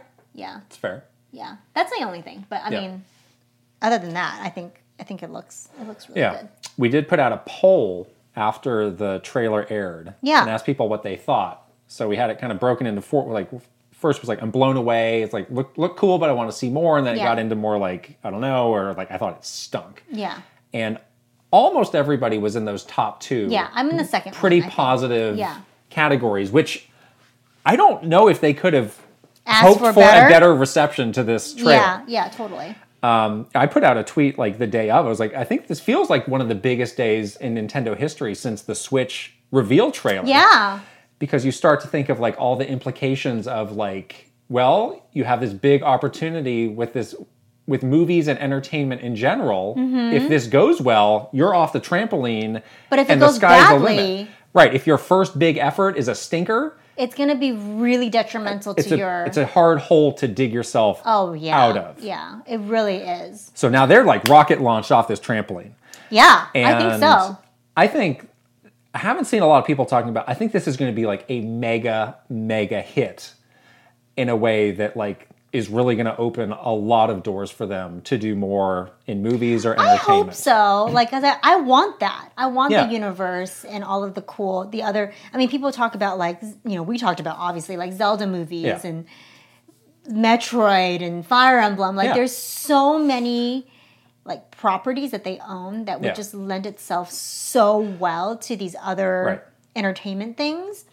So I want them to like really succeed at this so and Marvel, we can have that. Marvel is the comparison a lot because they're another one that has the IP library to do it with. Yeah. It's a little bit different though because when Marvel started to do this movie stuff, like they were literally on the brink of going out of business. Yeah, so exactly. It's kind of like you're taking a hugely successful company and now you're adding a potentially like multi-billion dollar industry to another business to it. Yeah. Which is really like mind-blowing when you think about it. Like Nintendo right now is a huge company. Right. And a huge successful company. It's like, could this movie thing eventually become bigger? Like, obviously the movie part of Marvel is way bigger than the comics. Like, could it outstrip what the, core business of Nintendo is eventually? Maybe. I don't know. Or become like even like 50-50 would be like a huge deal. Right. And at that point, Nintendo is a fundamentally different company than it was. Well, you need to restaff the entire company. Yeah. Right. And the priorities are different. And you think about like, do they need to make games in a way that feeds into the movies more than they do? Yeah. Right now it's like very separate, right? So I scoffed at when you said like, oh, we're going to get a Mario the movie, the game. Now I really want that actually. I think they're going to do it. I wouldn't want it to be like, oh, we're using the same voices, but, kind of a more traditionally made Mario game. But like set in this new universe. With the setting and the story. Yeah. Could be really cool. It could be awesome. Right. So now I'm feeling like that would be a missed opportunity if they didn't do something like that. Exactly. Like you need to feed this like, what is it, the wheel that they say, right? Right. Because if you're going to The IP synergies are crackling. The flywheel of IP. I hate that phrase. It's terrible. Oh, no. You got to feed the flywheel. Gross. It is terribly gross, but that's how they can make a lot of money. It's crazy. All right, let's get into these charts. Okay, you have charts. You have what? I have three different charts. First, we're going to start with all-time grossing video game movies. Okay. I will read to you the top 10 from bottom to top, starting with number 10. Okay. Resident Evil Afterlife. Okay. Resident Evil The Final Chapter. Sonic the Hedgehog. Prince of Persia: The Sands of Time, The Angry Birds movie, Uncharted, Sonic the Hedgehog 2, Rampage. I really didn't expect that to be there at number 3. I really did not expect Rampage to be number 3. I don't think it's. I think that had The Rock in it or some big action star. Did it? Okay. Detective Pikachu, number 2, and number 1, Warcraft. I think Warcraft took off big overseas, is how I remember that being. So, do you think the Mario movie has the potential to make more than any of those? Yes. Yes. Okay. Absolutely, the top grossing, the top Warcraft worldwide gross, $430 million. There's nothing to sneeze at, but we can go much higher, and it's going to. I think it's obliterate past way past that. Okay. Our next chart: top animated movies. Okay. I will read you the top 10. Zootopia. Great movie. Really? Love that movie. I didn't know what that was. You watched it with me, but okay. I did? Yes. Huh. Anyways, continue. Finding Dory. Great movie. Despicable Me 3. Isn't that another Illumination? It is. Okay. Great movie. Toy Story 3. Oh, that's nice. Toy Story 4. Minions. Oh! The Incredibles 2. Oh. Frozen. Yes. Frozen 2. Yes. And number 1, The Lion King, the remade Lion King. The remade again, I wasn't expecting that to be number 1. Notable, the Minions movie that came out this summer is number 15. So it's right around there. Okay. Do you think the Mario movie has the potential to surpass any of those movies? Not the number 1. Well, no, but any of those in the top 10. Will it make more than Zootopia, which I don't even know, again, apparently I saw and forgot. It probably will. I think it's going to be in the lower half of the 10. Okay. Well, let me tell you, every movie in this top 10 list made over $1 billion. Oh, shoot. Yes. So now we're getting serious. Oh, I don't know if they can do it then. This is what. I why don't know not? if they can do it. Why not? Zootopia? Big Disney property. And a lot of merch around it. You don't think there's going to be a lot of Mario merch? I don't know. And you have like 40 years of people being exposed and into this IP? I don't know. All ages? Maybe. Oh, yeah. Again, once you get into like the Toy Story stuff, I don't know.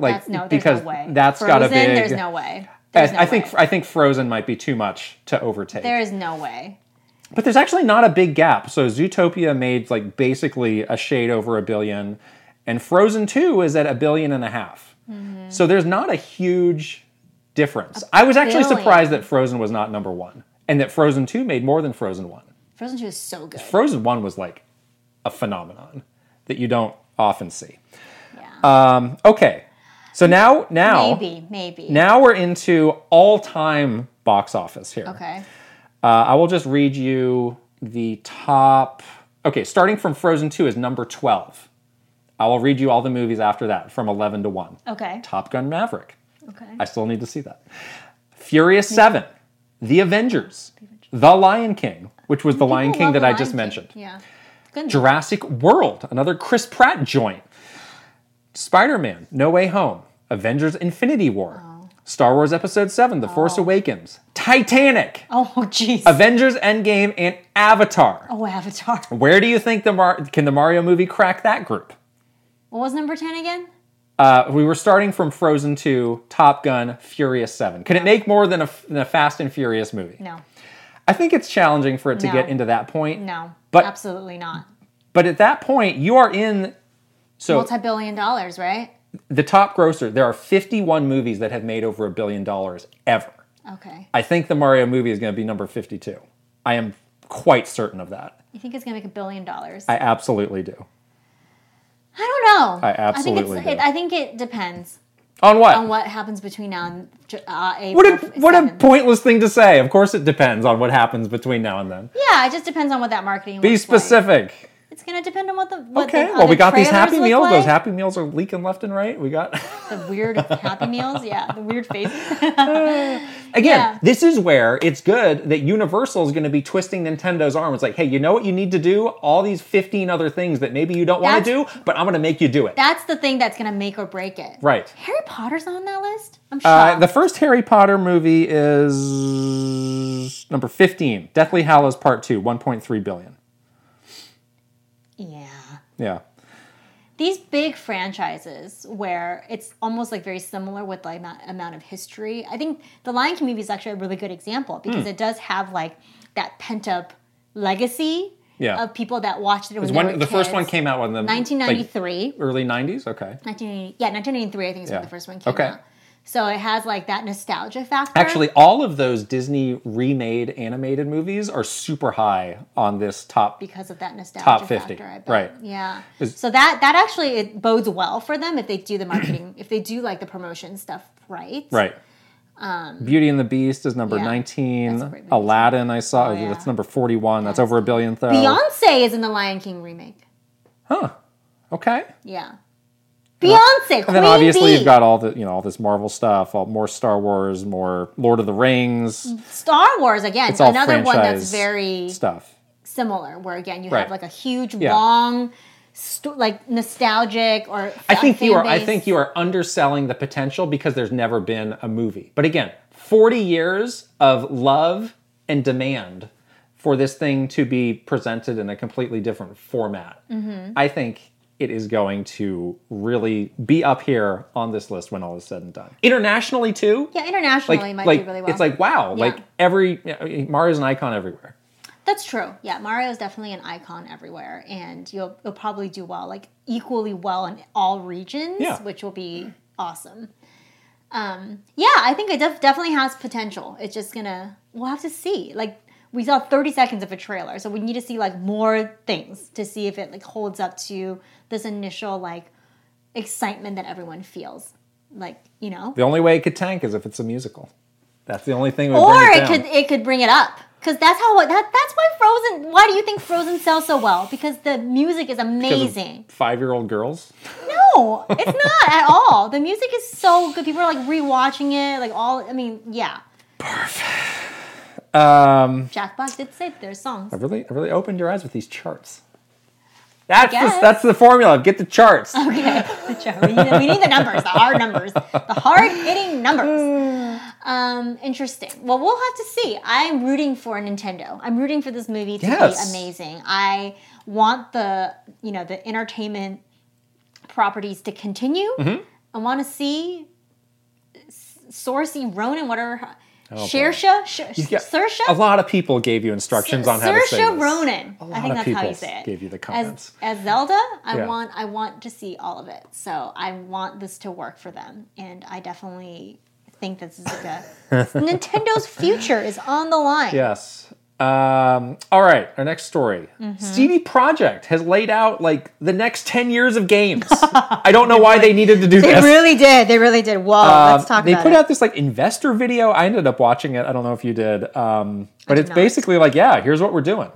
Good for them. So the roadmap is this year, next gen version of The Witcher 3. You should play that. Although they're kind of running out. The year's almost over.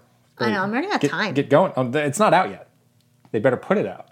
Oh. Is what I'm saying. I have to play some of the other Witcher games that I haven't played. You can go right to this one. Cyberpunk expansion, Phantom Liberty next year. Mm-hmm. And then we get into some stuff that is eye-opening. A little bit, yeah. We're going to start making a new Witcher trilogy, 3 games in 6 years. And they're saying they're using the Unreal Engine 5 having this consistent tech will help cut down on the development time. Yeah, sure. So there's a new Cyberpunk sequel being made by this new studio that's being opened in Boston. And then they have an entirely new IP that is in pre-production.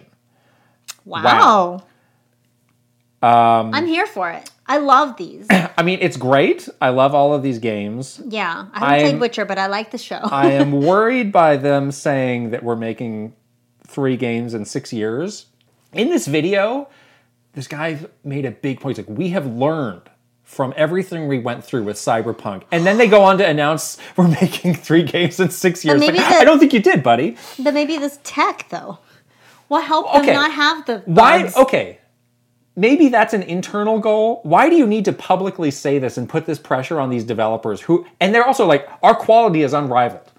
So it's like, let these people have the time. Yeah. Have you ever made a game in that short of a period of time? Announce a delay. I really had some I was like, you just stepped on your own feet there, buddy. It didn't really need to oversell it, Right. It's like TMI. Almost. Why did you need to say that? Yeah. You could just say we're making a new trilogy. Great. Yeah. You don't have to spell out the timelines for all of these. Now any misstep, people are going to jump on that. That's they did it again. They screwed up again. Especially because they have this like reputation. Exactly. Now. They have like this expectation. People have expectations. They're like out to get them on this. Exactly. Which is nonsense, but so that was really the one thing that I took issue with. The other thing is like the whole. They could be that confident though. They shouldn't be that confident after what just happened. They really shouldn't be. I don't know why they had to announce so much, and I've seen a few theories. Like one is that they're trying to get acquired. So there's like showing like, hey, oh yeah, we have like a lot of stuff. We got it cooking over here. Yeah. So you want to buy this? Yeah. Commodity. Another one was that it's like they really need to staff up, so they want to attract talent. Oh, okay. Of like showing like, hey, we've got some really promising projects. Well, that makes sense.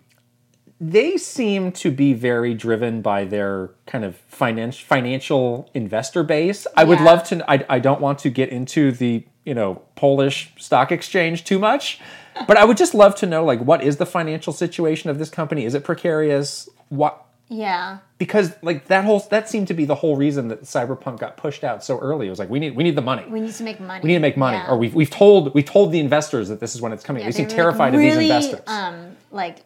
They're really held accountable by these investors. So it's something I don't understand, but seems to be a recurring theme for this studio. And it must be something like that. And it worries me. Yeah. Frankly, that they're making decisions for the wrong reasons.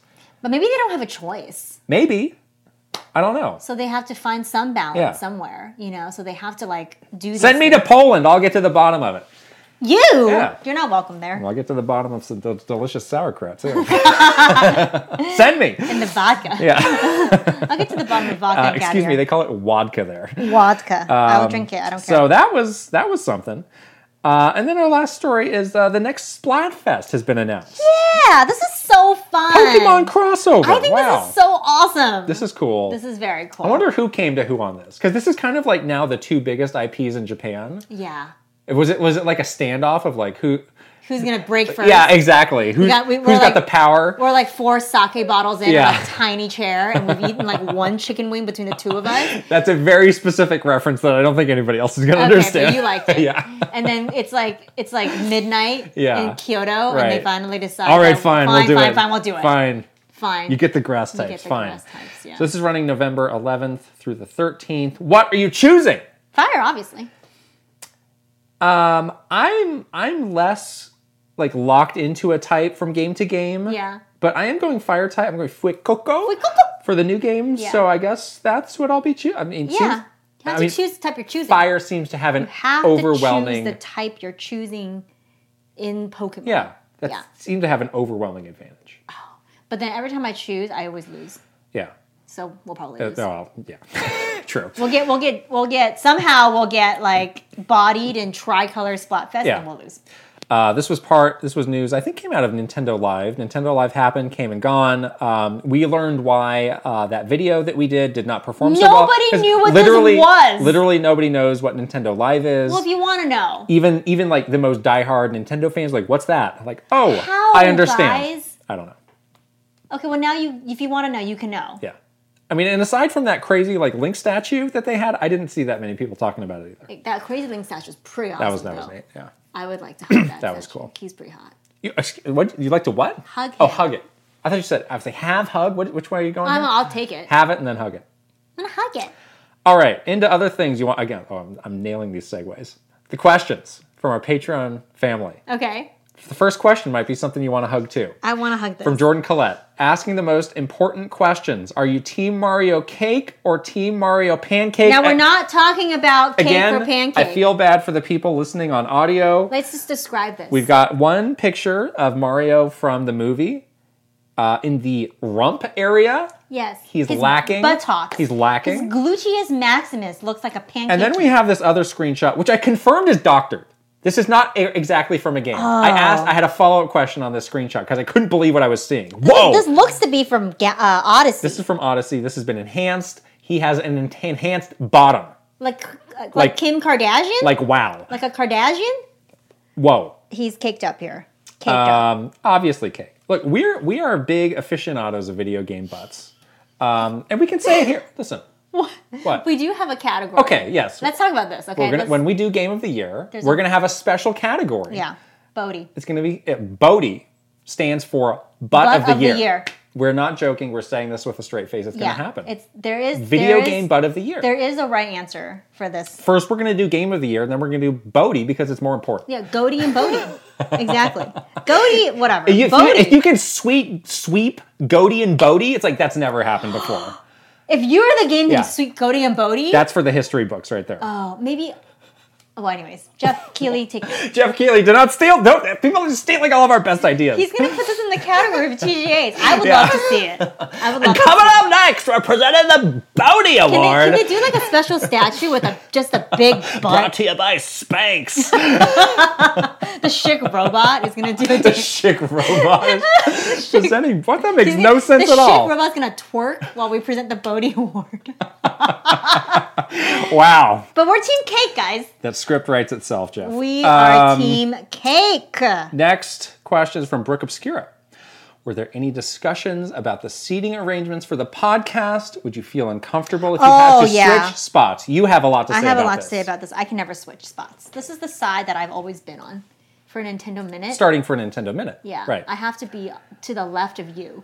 Yes. And one time we switched spots and I was like, I cannot do this. This is so weird. And did we actually film the video or it just accidentally happened? We accidentally, and then I was like, we gotta switch back. Oh no. Yeah. I'm used to sitting here now. Okay. Yes, but it cannot be broken then. No, exactly. Bruce Dash wants to know, happy October. Shocktober to you, Bruce Dash. With Halloween coming up, how is Halloween like internally at Nintendo? Have you or your coworkers dressed up as any video game characters on the day of? Does Nintendo have a policy when it comes to their workers wanting to cosplay as Nintendo characters? I have a funny story about this. Oh. Can I tell that story? Am I allowed to? I don't know what the story is. Okay, so let's answer the first part of the question. Halloween was kind of a big deal at Nintendo. It was fun, yeah. We would decorate our offices. Usually, like every department will decorate like their area. Mm-hmm. And our team would always do a very good job, having some sort of fun theme. Yeah. Like we would have like some sort of fun Halloween like lunch. Yeah. Which is always great. People would definitely dress up in the office. We would take team photos. There was like team costumes sometimes. Yeah. Yeah. That was really, really cute. The advertising team always did a great job with the team costumes. I remember. You can tell which teams are working harder than others because they got less time to work on these costumes. During Shocktober. By the way, in the middle of holiday season. I know. Advertising though. That's why there's a picture of me wearing like a mullet hat with like a Wario mustache. Yeah, exactly. My Eastbound and Down mullet hat, which I love. Yeah, that's a good Comic-Con swag item. There's definitely like decorations and stuff like that around the office, which was always very fun. We always would dress up. No like directive to dress up as a Nintendo character, but obviously a lot of people did. Yeah. I think one year I was like a Yoshi egg.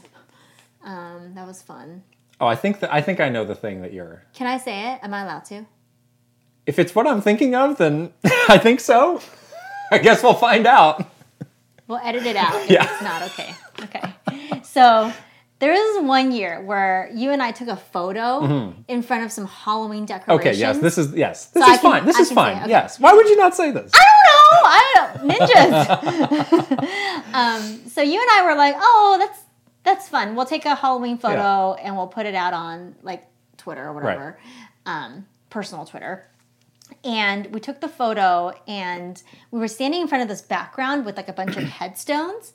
But on the headstones, somebody put like R.I.P. Xbox, like rest in peace Xbox, rest in peace PlayStation. It wasn't. We didn't do that. It was not. And we didn't know. We didn't know until we saw the comments to the picture. And then we had to delete the tweet because we were like, oh no, because we were still working there obviously at the time, and like they were like, oh my god, Nintendo Office Halloween. Poor taste. How dare they? That was poor taste. Yeah.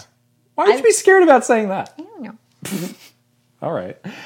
I actually did one year, I was in Redmond for Halloween, and that was actually one of the few times that I went into the treehouse in the new building. Because they actually opened it up. It was like, because people bring in their families and they do like trick-or-treating desk to desk.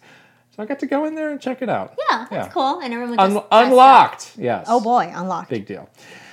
Cerulean Dragon 37 asks, hi, Kit and Krista. How would you react if you woke up tomorrow and Nintendo had deleted all the episodes of Nintendo Minute from YouTube without providing an explanation? Do you guys have a personal backup of those memories / footage.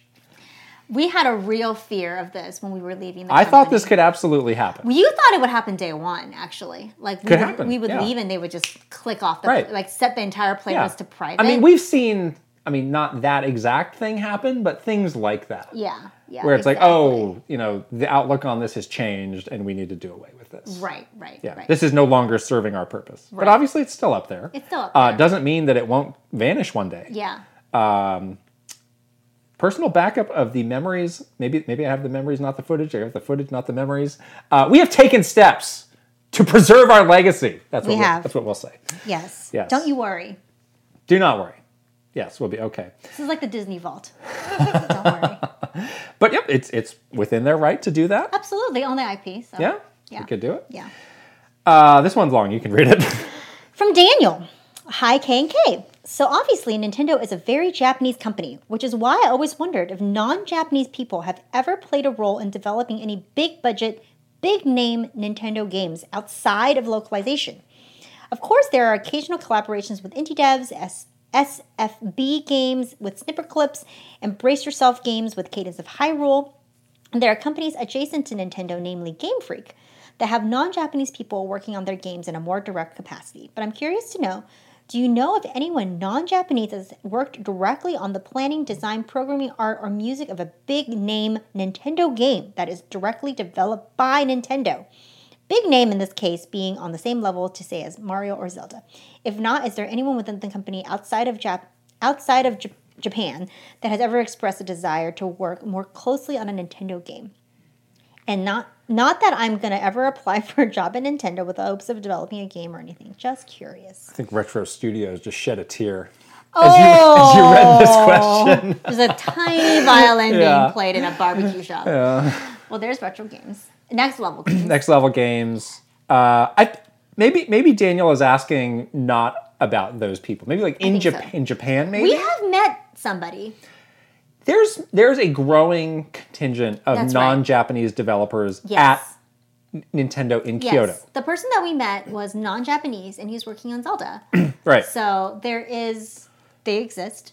I think that the development team is very private. They don't allow them to really be public about anything. They don't. I don't think they're allowed to have public social media handles or whatever. So you probably just don't see them. Yeah. But there definitely is. There definitely is. Yeah. I mean, there are some Japanese studios that are pretty front and center of like, hey, we're very international.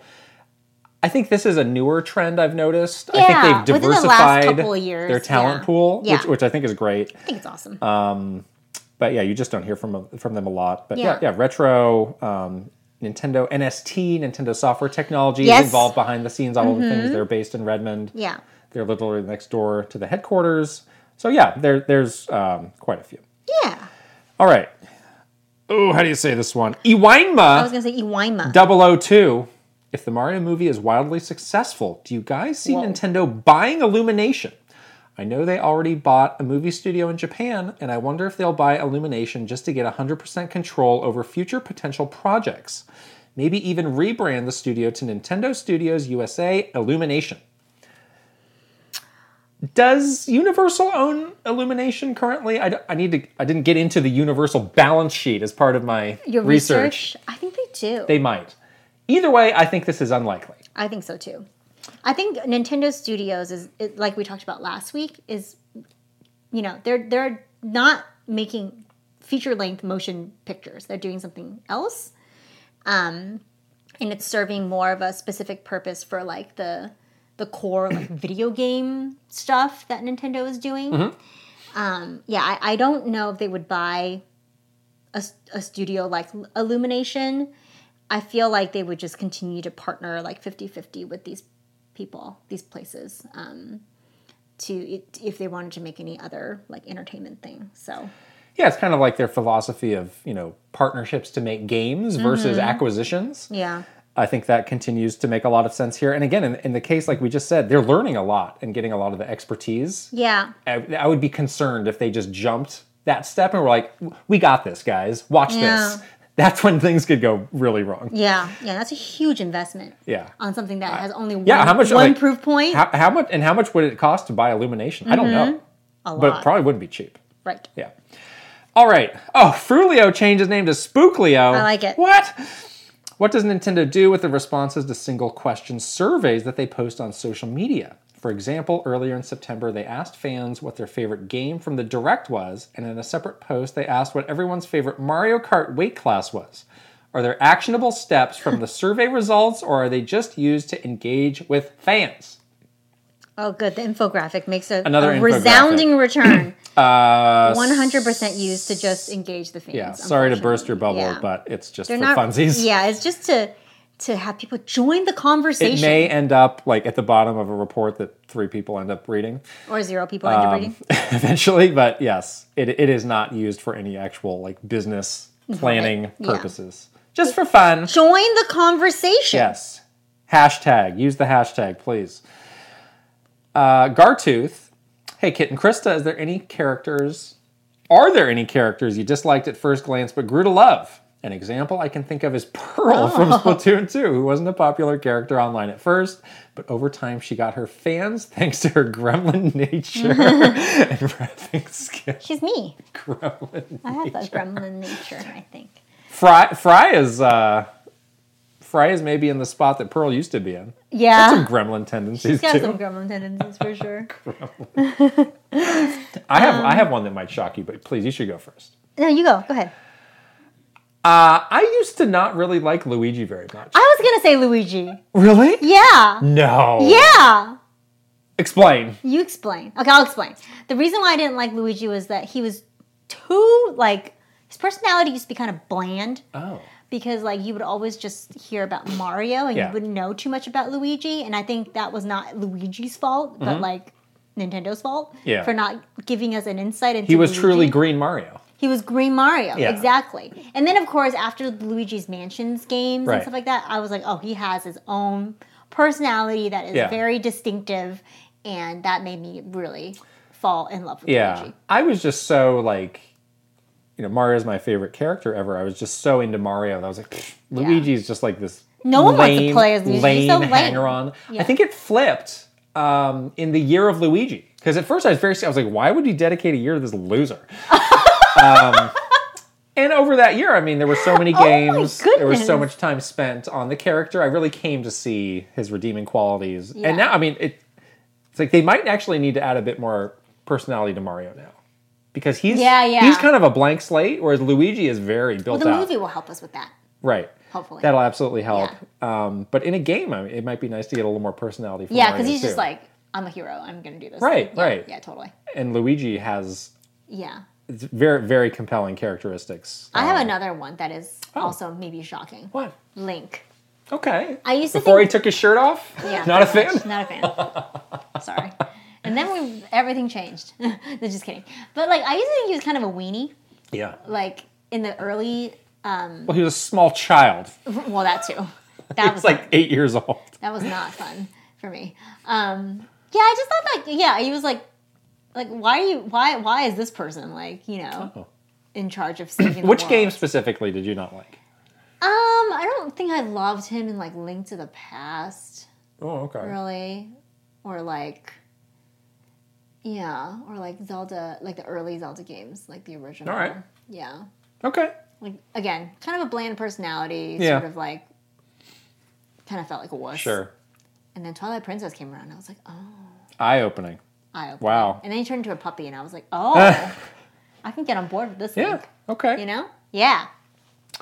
The Natrix, not the Matrix, but the Natrix. Okay.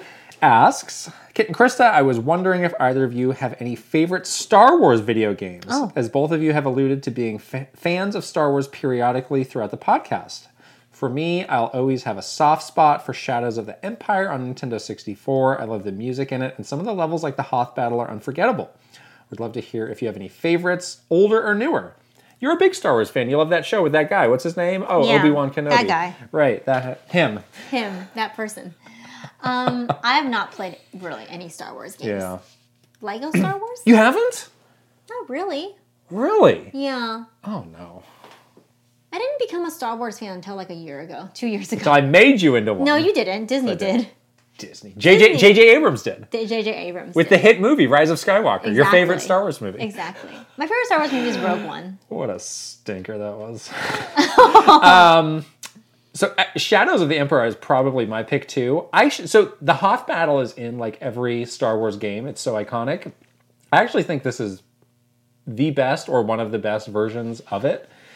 A lot of people like the Rogue One, the Rogue Leader. The name of this game is so confusing. Rogue Squadron, Rogue Leader 2. It's like too much repeating the same thing. Rogue Leader? It's something like that. It was a launch game on the GameCube. Really good graphics, but I thought the ships moved a little too slow for me. It's like, we got spaceships here. Let's go. Hyperspace? Lightspeed? It was not hyperspace. That is probably my pick. KOTOR is probably, quote, the best. The RPG that BioWare did. Knights of the Old Republic. Oh, yeah. I've heard of that game That's before. An awesome game. But I'll give my edge to Shadows of the Empire too. So Natrix and I are simpatico here. Okay. Riven, what non-video game character would you add to Smash or Mario Kart? This could be a real person, for example, Iwata or Reggie, or another fictional character from a movie, comic, song, book, etc. Do you remember that time when people were like, "Oh, Reggie's going to get in Smash Brothers"? That's so. Do you remember that? Yes. That was kind of weird. There was like a huge fan. But people thought it was going to happen. They were convinced. Yeah. There was a fan outpouring of Reggie for Smash. Yeah. Yeah, it was very interesting. Where do you stand on the Goku for Smash debate? Because that's kind of what this is. Okay. I mean, I see the appeal. I actually really like Goku, so I would not love mind that Goku, yeah. Goku for Smash. Right. He can do his Super Saiyan. So you would be for this? Yeah. Really? Yeah.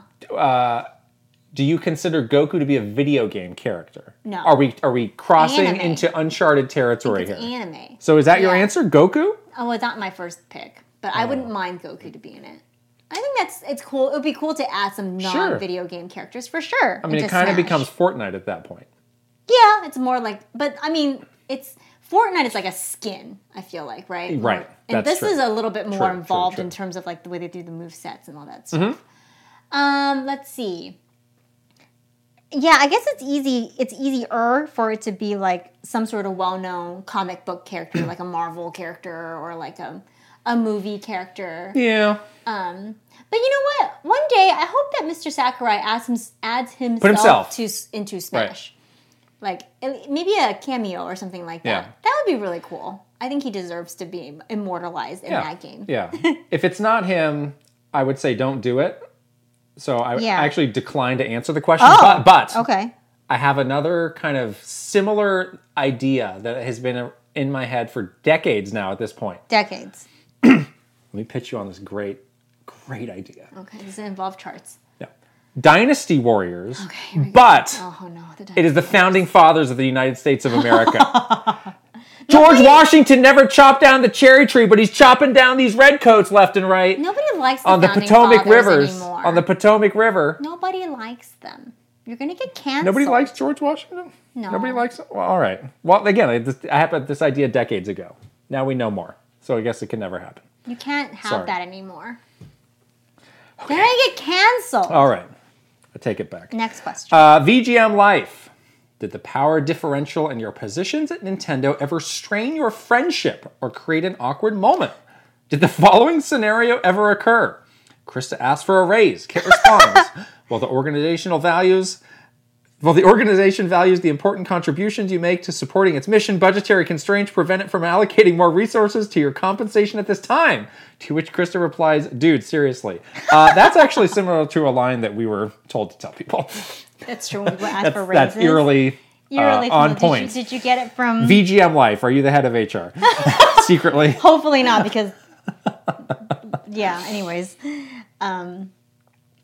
There was one unfortunate incident where I was gunning for a promotion and I didn't get it. I had to tell you that you didn't get it. That's right. Right. Yeah, that was a bad day. It wasn't like I was mad at you. Right. I had to be the messenger. You had to be the unfortunate Obviously, I had messenger. been campaigning for this intensely. Exactly. And so it was disappointing. I think it was disappointing for both of us, but I definitely cried.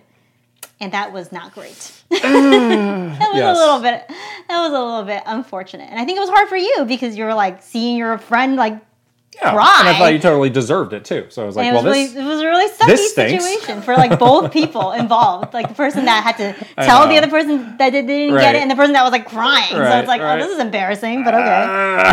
Yeah. You had a tissue. That was good. I'll give you a tissue. Give me a tissue. Here's a box of tissue. Well, here you go. So yeah, I mean, because of that, professional relationship we had, we did have to deal with some of these like. It was not very often. Right. Generally, no, but yes, there were some realities instances of that. Yeah, exactly. That were less. But it was okay. It was like at least. When that happened, I was in a situation where it wasn't like, oh, I hate this person that's my boss, and I didn't get the promotion, and also this person doesn't care for me, but care about my career goals at all. Right. So I feel like I'd rather have it this way than like another way, I guess. Right? Yeah. Okay. Ending a question from the person who has the most confusing pronunciation, but always has a phonetic way of telling us. A pronunciation guide is included. Yeah. Vij Michter. Yes. Say it again. Vij Michter asks, yes. Are there any third-party or unlicensed Nintendo products that either of you swear by but couldn't feature on Nintendo Minute? Oh. The Flip Grip. Oh, the Flip Grip. People, is an incredible product. You got that for both of us. Yeah. Flip Grip. Yes. So what it is there's some games that you can play vertically. In Japan, they call this tate mode. The tate mode. Tate. But it's hard to practically do. Like unless you have like a monitor that you can literally like flip over. Like most people aren't doing it through the TV. Yeah. But this is for handheld horizontal. Mode. It's basically like a Joy-Con grip. Or vertical. To play. And then you put the controllers this way. Yeah, you put the screen vertically and then the controllers go in. Yes. It's so simple but so perfect. It is. I mean, there's not a lot of games you're playing in tate mode, but if you have it, it's really good. It's actually really good. What is good. that game that you like so much? Flight game. What is that weird game? Ika. It's not Ikaruga. It is Ikaruga. No, the one you liked was it was like these big like 1940s like jet like fighter. Oh, Ace Combat? No. There was one you're like, I'm really addicted to this game. And I looked over and it's like, what? Oh yeah. What game was that? It was like this top-down arcade like plane shooter game. Like, this is not your style. It was really good. It was really fun. Well, but you've forgotten that too. Yeah. You've really forgotten a lot in the span of a week. Let's go through. It's okay. Let's go through your claims and comments that are questionable. So you said the Javits Center is not part of Manhattan. I think spiritually, no. You forgot the first game you worked on. That happened in the bonus Q&A. Phantom Hourglass. You think it's Phantom Hourglass, but you don't Phantom know. Hourglass. You claimed that the Brain Age series was not a big seller. It wasn't. And yet we looked up and it sold like 20 million copies. No, not the third one. It sold like 0.5 million. Fine. That was also from our bonus Q&A. I was right about that one. You forgot the name of the game that you played like last night, just now. Nico. Oh boy. We are Nico. Here comes Nico. And now you've forgotten this game that you loved so intensely. Flight Risk. Next week you'll be like, welcome back to the what's your name? Where the What and Krista podcast? What's going on? I feel like my brain does a thing like every couple months where it just reboots and gets rid of like, it's like a virus is in there and it just gets rid of like that's concerning. The extra. Don't get a brain virus. Like the extra like memories that I don't need. So it just deletes. It's like emptying the recycle bin of my brain. All right. I think that's what happened. Okay. Sorry. That's how it works. That is the end of our questions. Every question every week comes exclusively from our beautiful Patreon subscribers. Yes. Thank you so much. Sign up, won't you? Great questions. And we do a bonus Q&A every week as well, where I apparently also forget things. So that's fun. Anyways, we are going to shout out our superstars. Let's go. Here we go. Aaron Hash. Ben Eichhorn. Maru Mayhem. Eigenverse. From Raoul with love. Jordan Collette. Kiss My Flapjack. Mike Chin. Mr. Rogers. Paul Gale Network. Rain Tech. Roy Eschke. Simon Barrera. Switching it up, _ Safazon. The Shark Among Men. VGM Life. Link, the Hero of Winds. And Angela Bycroft and her pig Molly. Woohoo! Yay! Thank you, superstars. We love you so much. Can you say mayhem? Maru Mayhem. What is wrong with you? Why is that funny? I don't think I'm saying it weird. Funny. You have laughed for like a week You've about added some Mayhem. extra syllables to mayhem. I'm not. All Okay. right. I promise I won't do it Onward. again until next week. Onwards. Yes. One Up Club graduation ceremony. A. Ron Burgundy. Adam Edwards. A. John Mallory. Ale Alejandro. Alexandra Pratt. Andre NYH. Astro Dev. Bagel. Bookham Dano. Brewstash. Chancellor Fairley. Christopher Lay. Cozy Tar. Captain Cinnamon Buns. Captain Alex. C. Roper 17. Daniel Colt. Daniel Valencia. Dogson. Devin Does Stuff. Doo-Doo Face. Douglas Chomix. Dino Punch. Elite Peach. S Parts 50. Ezrato. Furbound. Fred Rossi. Gar. Garrett Hullfish. Ian Shib. Israel or Izzy. Jay Rando. Jabroni Jones. Jackie Z. JK99. JBJ. Jeff Yoakum. Jesse Hernandez. Jim Wakeland. Sean Responte. Jordan Hemmerly. Joseph DeHaze. Joshua Clements. Juji Fruit. Just Camtro. Kai Comercio. Kawa2796. Kelp Shake. Kevin Delane. K Madman TV. Chris Dorati Kid. Christopia Party with Me. Kyle Gamer Barry Rookie. Kyle Kretzer. Kyle LaBouffe. Kyler Nelson. Linnell Stickman. Lego My Froggo. Lit. Lucas Pico. Mad Dog 5981. Malfarink. Mamoo. Marky Man 64. Matthew Rawal. Mecha Dragon 101. Megan. Michael Cravens. Mikey. Murph. Mytran. Nazar. Nathan Burkhart. Panda Buns. Piano Psychopath. Prince Charmless. PS Wee. Quinn Hardigan. Reverb. Ray Chiron. Reed 031. Ryuji Utsuho Oku. Renee Rivers. RJ Kern. Rob Osborne. Rocks. Ryan Hayes 521. Ryanetta. Sam Nealon. Sharif Jackson. Sheer Cold Vanilla. Shinru. Slowbro. Schmiggles. Spicy Munchkin. Steels Tron. Thomas Alvarez. Troopage. Tugs Puppy Bear. Tyler Geis. Video Games Stupid. Beautiful Dandy. Virtual Bot. Wicked Davy. Will Ernst. Zudaverf. Zelgaroth. Zroid. Wow. Wow. Who can top Zeroid in the ending? I don't know. Daniel Cold in the Discord we learned is cooking up some delicious hot sauce. Oh, I'm so excited about the hot which sauce. had people going off. We're very excited about the looks food good. channel. The food channel is very much Place to be. a fun place to be. All right, everyone. That is the show. That's it. Don't forget to subscribe to our Patreon and to support this wonderful, hopefully, show, podcast, content endeavor, Yes. content universe that you're a part of. And we're happy that you're here. It is patreon.com/Kit and Krista. Don't forget to follow us on our other social media channels. We're on Twitter, Instagram, TikTok, and of course, YouTube. And thank you so much to Bombas and HelloFresh for sponsoring this episode. Thank you. We are cozy in the foot and full in the stomach. And with that, we're going to leave now. We're out. Bye. Bye.